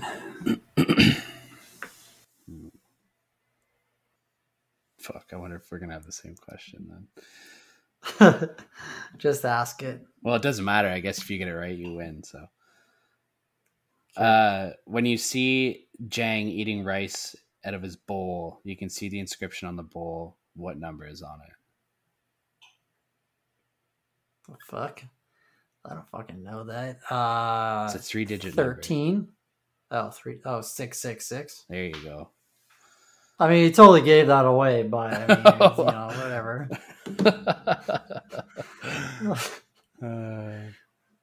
It's a horror movie. What 3-digit number is on the bowl? And devil is in the title. I guess you're crazy. I was being too easy on you. You were. Okay, I'll ask you this question. If you get it right, then you win. What? Okay. Just because I'm being... What a turn of events. I know. What lights up the inside of Jane's bus on the rearview mirror? I have no idea. A flashlight? I don't know. No. It's a pair of angel wings. Oh, right. Yeah, I did see that. All right, well, you snooze, you lose. I gave you a fucking chance. I appreciate it. All right. So we are watching It Comes at Night. It Comes at Night. Yeah. Just like you. Cool, man. Hilarious. I know, right? Okay. So that's the end of the episode. Thank you for listening. Thank you guys. Before we sign off, if you guys want to find us on Instagram, we are at Podcast on Elm Street. If you click the link in our bio, you'll find links to our TeePublic account, our Patreon account, our Discord page, server thing, where we're starting to host watch parties. And the last one was, I don't know, it was fun. It wasn't... yeah, we had fun, yeah. It wasn't booming, but I mean, there's a few people there and we had a good time, so... Yeah, and we're still doing our Content Creators Corner, obviously, so if you guys are listening to this and you haven't sent us one yet, please do. We're looking for content promos or clips or anything like that from any type of content creator. You don't have to be a podcast. Just if you create content, you want some extra shout outs or coverage or, I don't know, getting your name out in the airwaves, let us know, and we'll do what we can. Yeah, exactly. And I mentioned our Patreon account, so I'll give a quick shout out to our patrons. You better say Dennis first, because that was blasphemy last week. Oh, fuck. Okay, yeah, Dennis, thanks for calling us out on our Sputnik. What's the opposite of knowledge?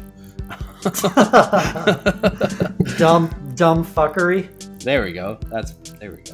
That works for me. Dude, we didn't even know where fucking Chernobyl was. We're like, is it in Russia? I'm actually, like, I'm not bad at geography either. That's the fucking worst part. Like we play that fucking geography game. What's that called? GeoGuessr? Yeah, GeoGuessr. Fun game, by the way. People check that out. Anyways. Yeah. So yeah, Dennis, thank you for reigning supreme in the Russian space knowledge. Next up is our boy Chuck from Chuck Goes to the Movies. This guy's fucking fantastic. Check out his podcast. He pumps out amazing episodes left, right, and center. We're going to be on one in the future. Not going to discuss what it is, though, but it's going to be a fucking banger. Yeah. Next up is our buddy Josh, who is also a YouTuber who is trying to spread awareness for the War Amps Foundation and the Lucky Finn Foundation. He's going to be coming on an episode with us very shortly. We're just working out some details through that, where he can plug himself up a little bit better than we can, hopefully.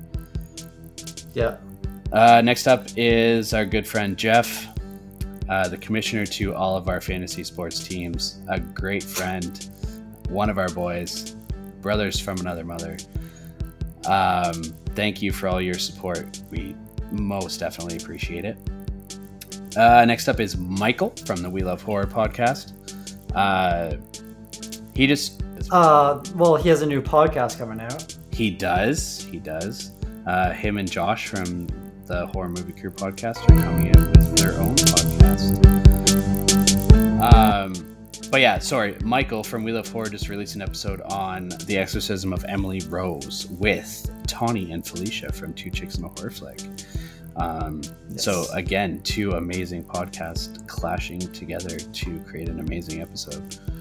Next up is Anthony from Porcelain Peak. If you guys don't listen to Porcelain Peak, you are missing out entirely, because these guys are fucking amazing. Great guys, great podcast, tons of laughs constantly. They review anything from horror to sci-fi to, I guess, the odd comedy and true crime stuff. Like anything that you can think of, they're fucking all over the board, pumping out great episodes. Yeah. And lastly is our good buddy Jacob, who was one of our first ever patrons. So thank you for always being there for us and always supporting us. We love you, dude. Yes, sir, and thank you all. That is a mouthful, man. I need to like get a pre-recorded thing and just slave it in there. You really do. All right. Next week, we're talking about It Comes at Night. Yes, sir. All right. Well, talk to you guys next week. See you guys later.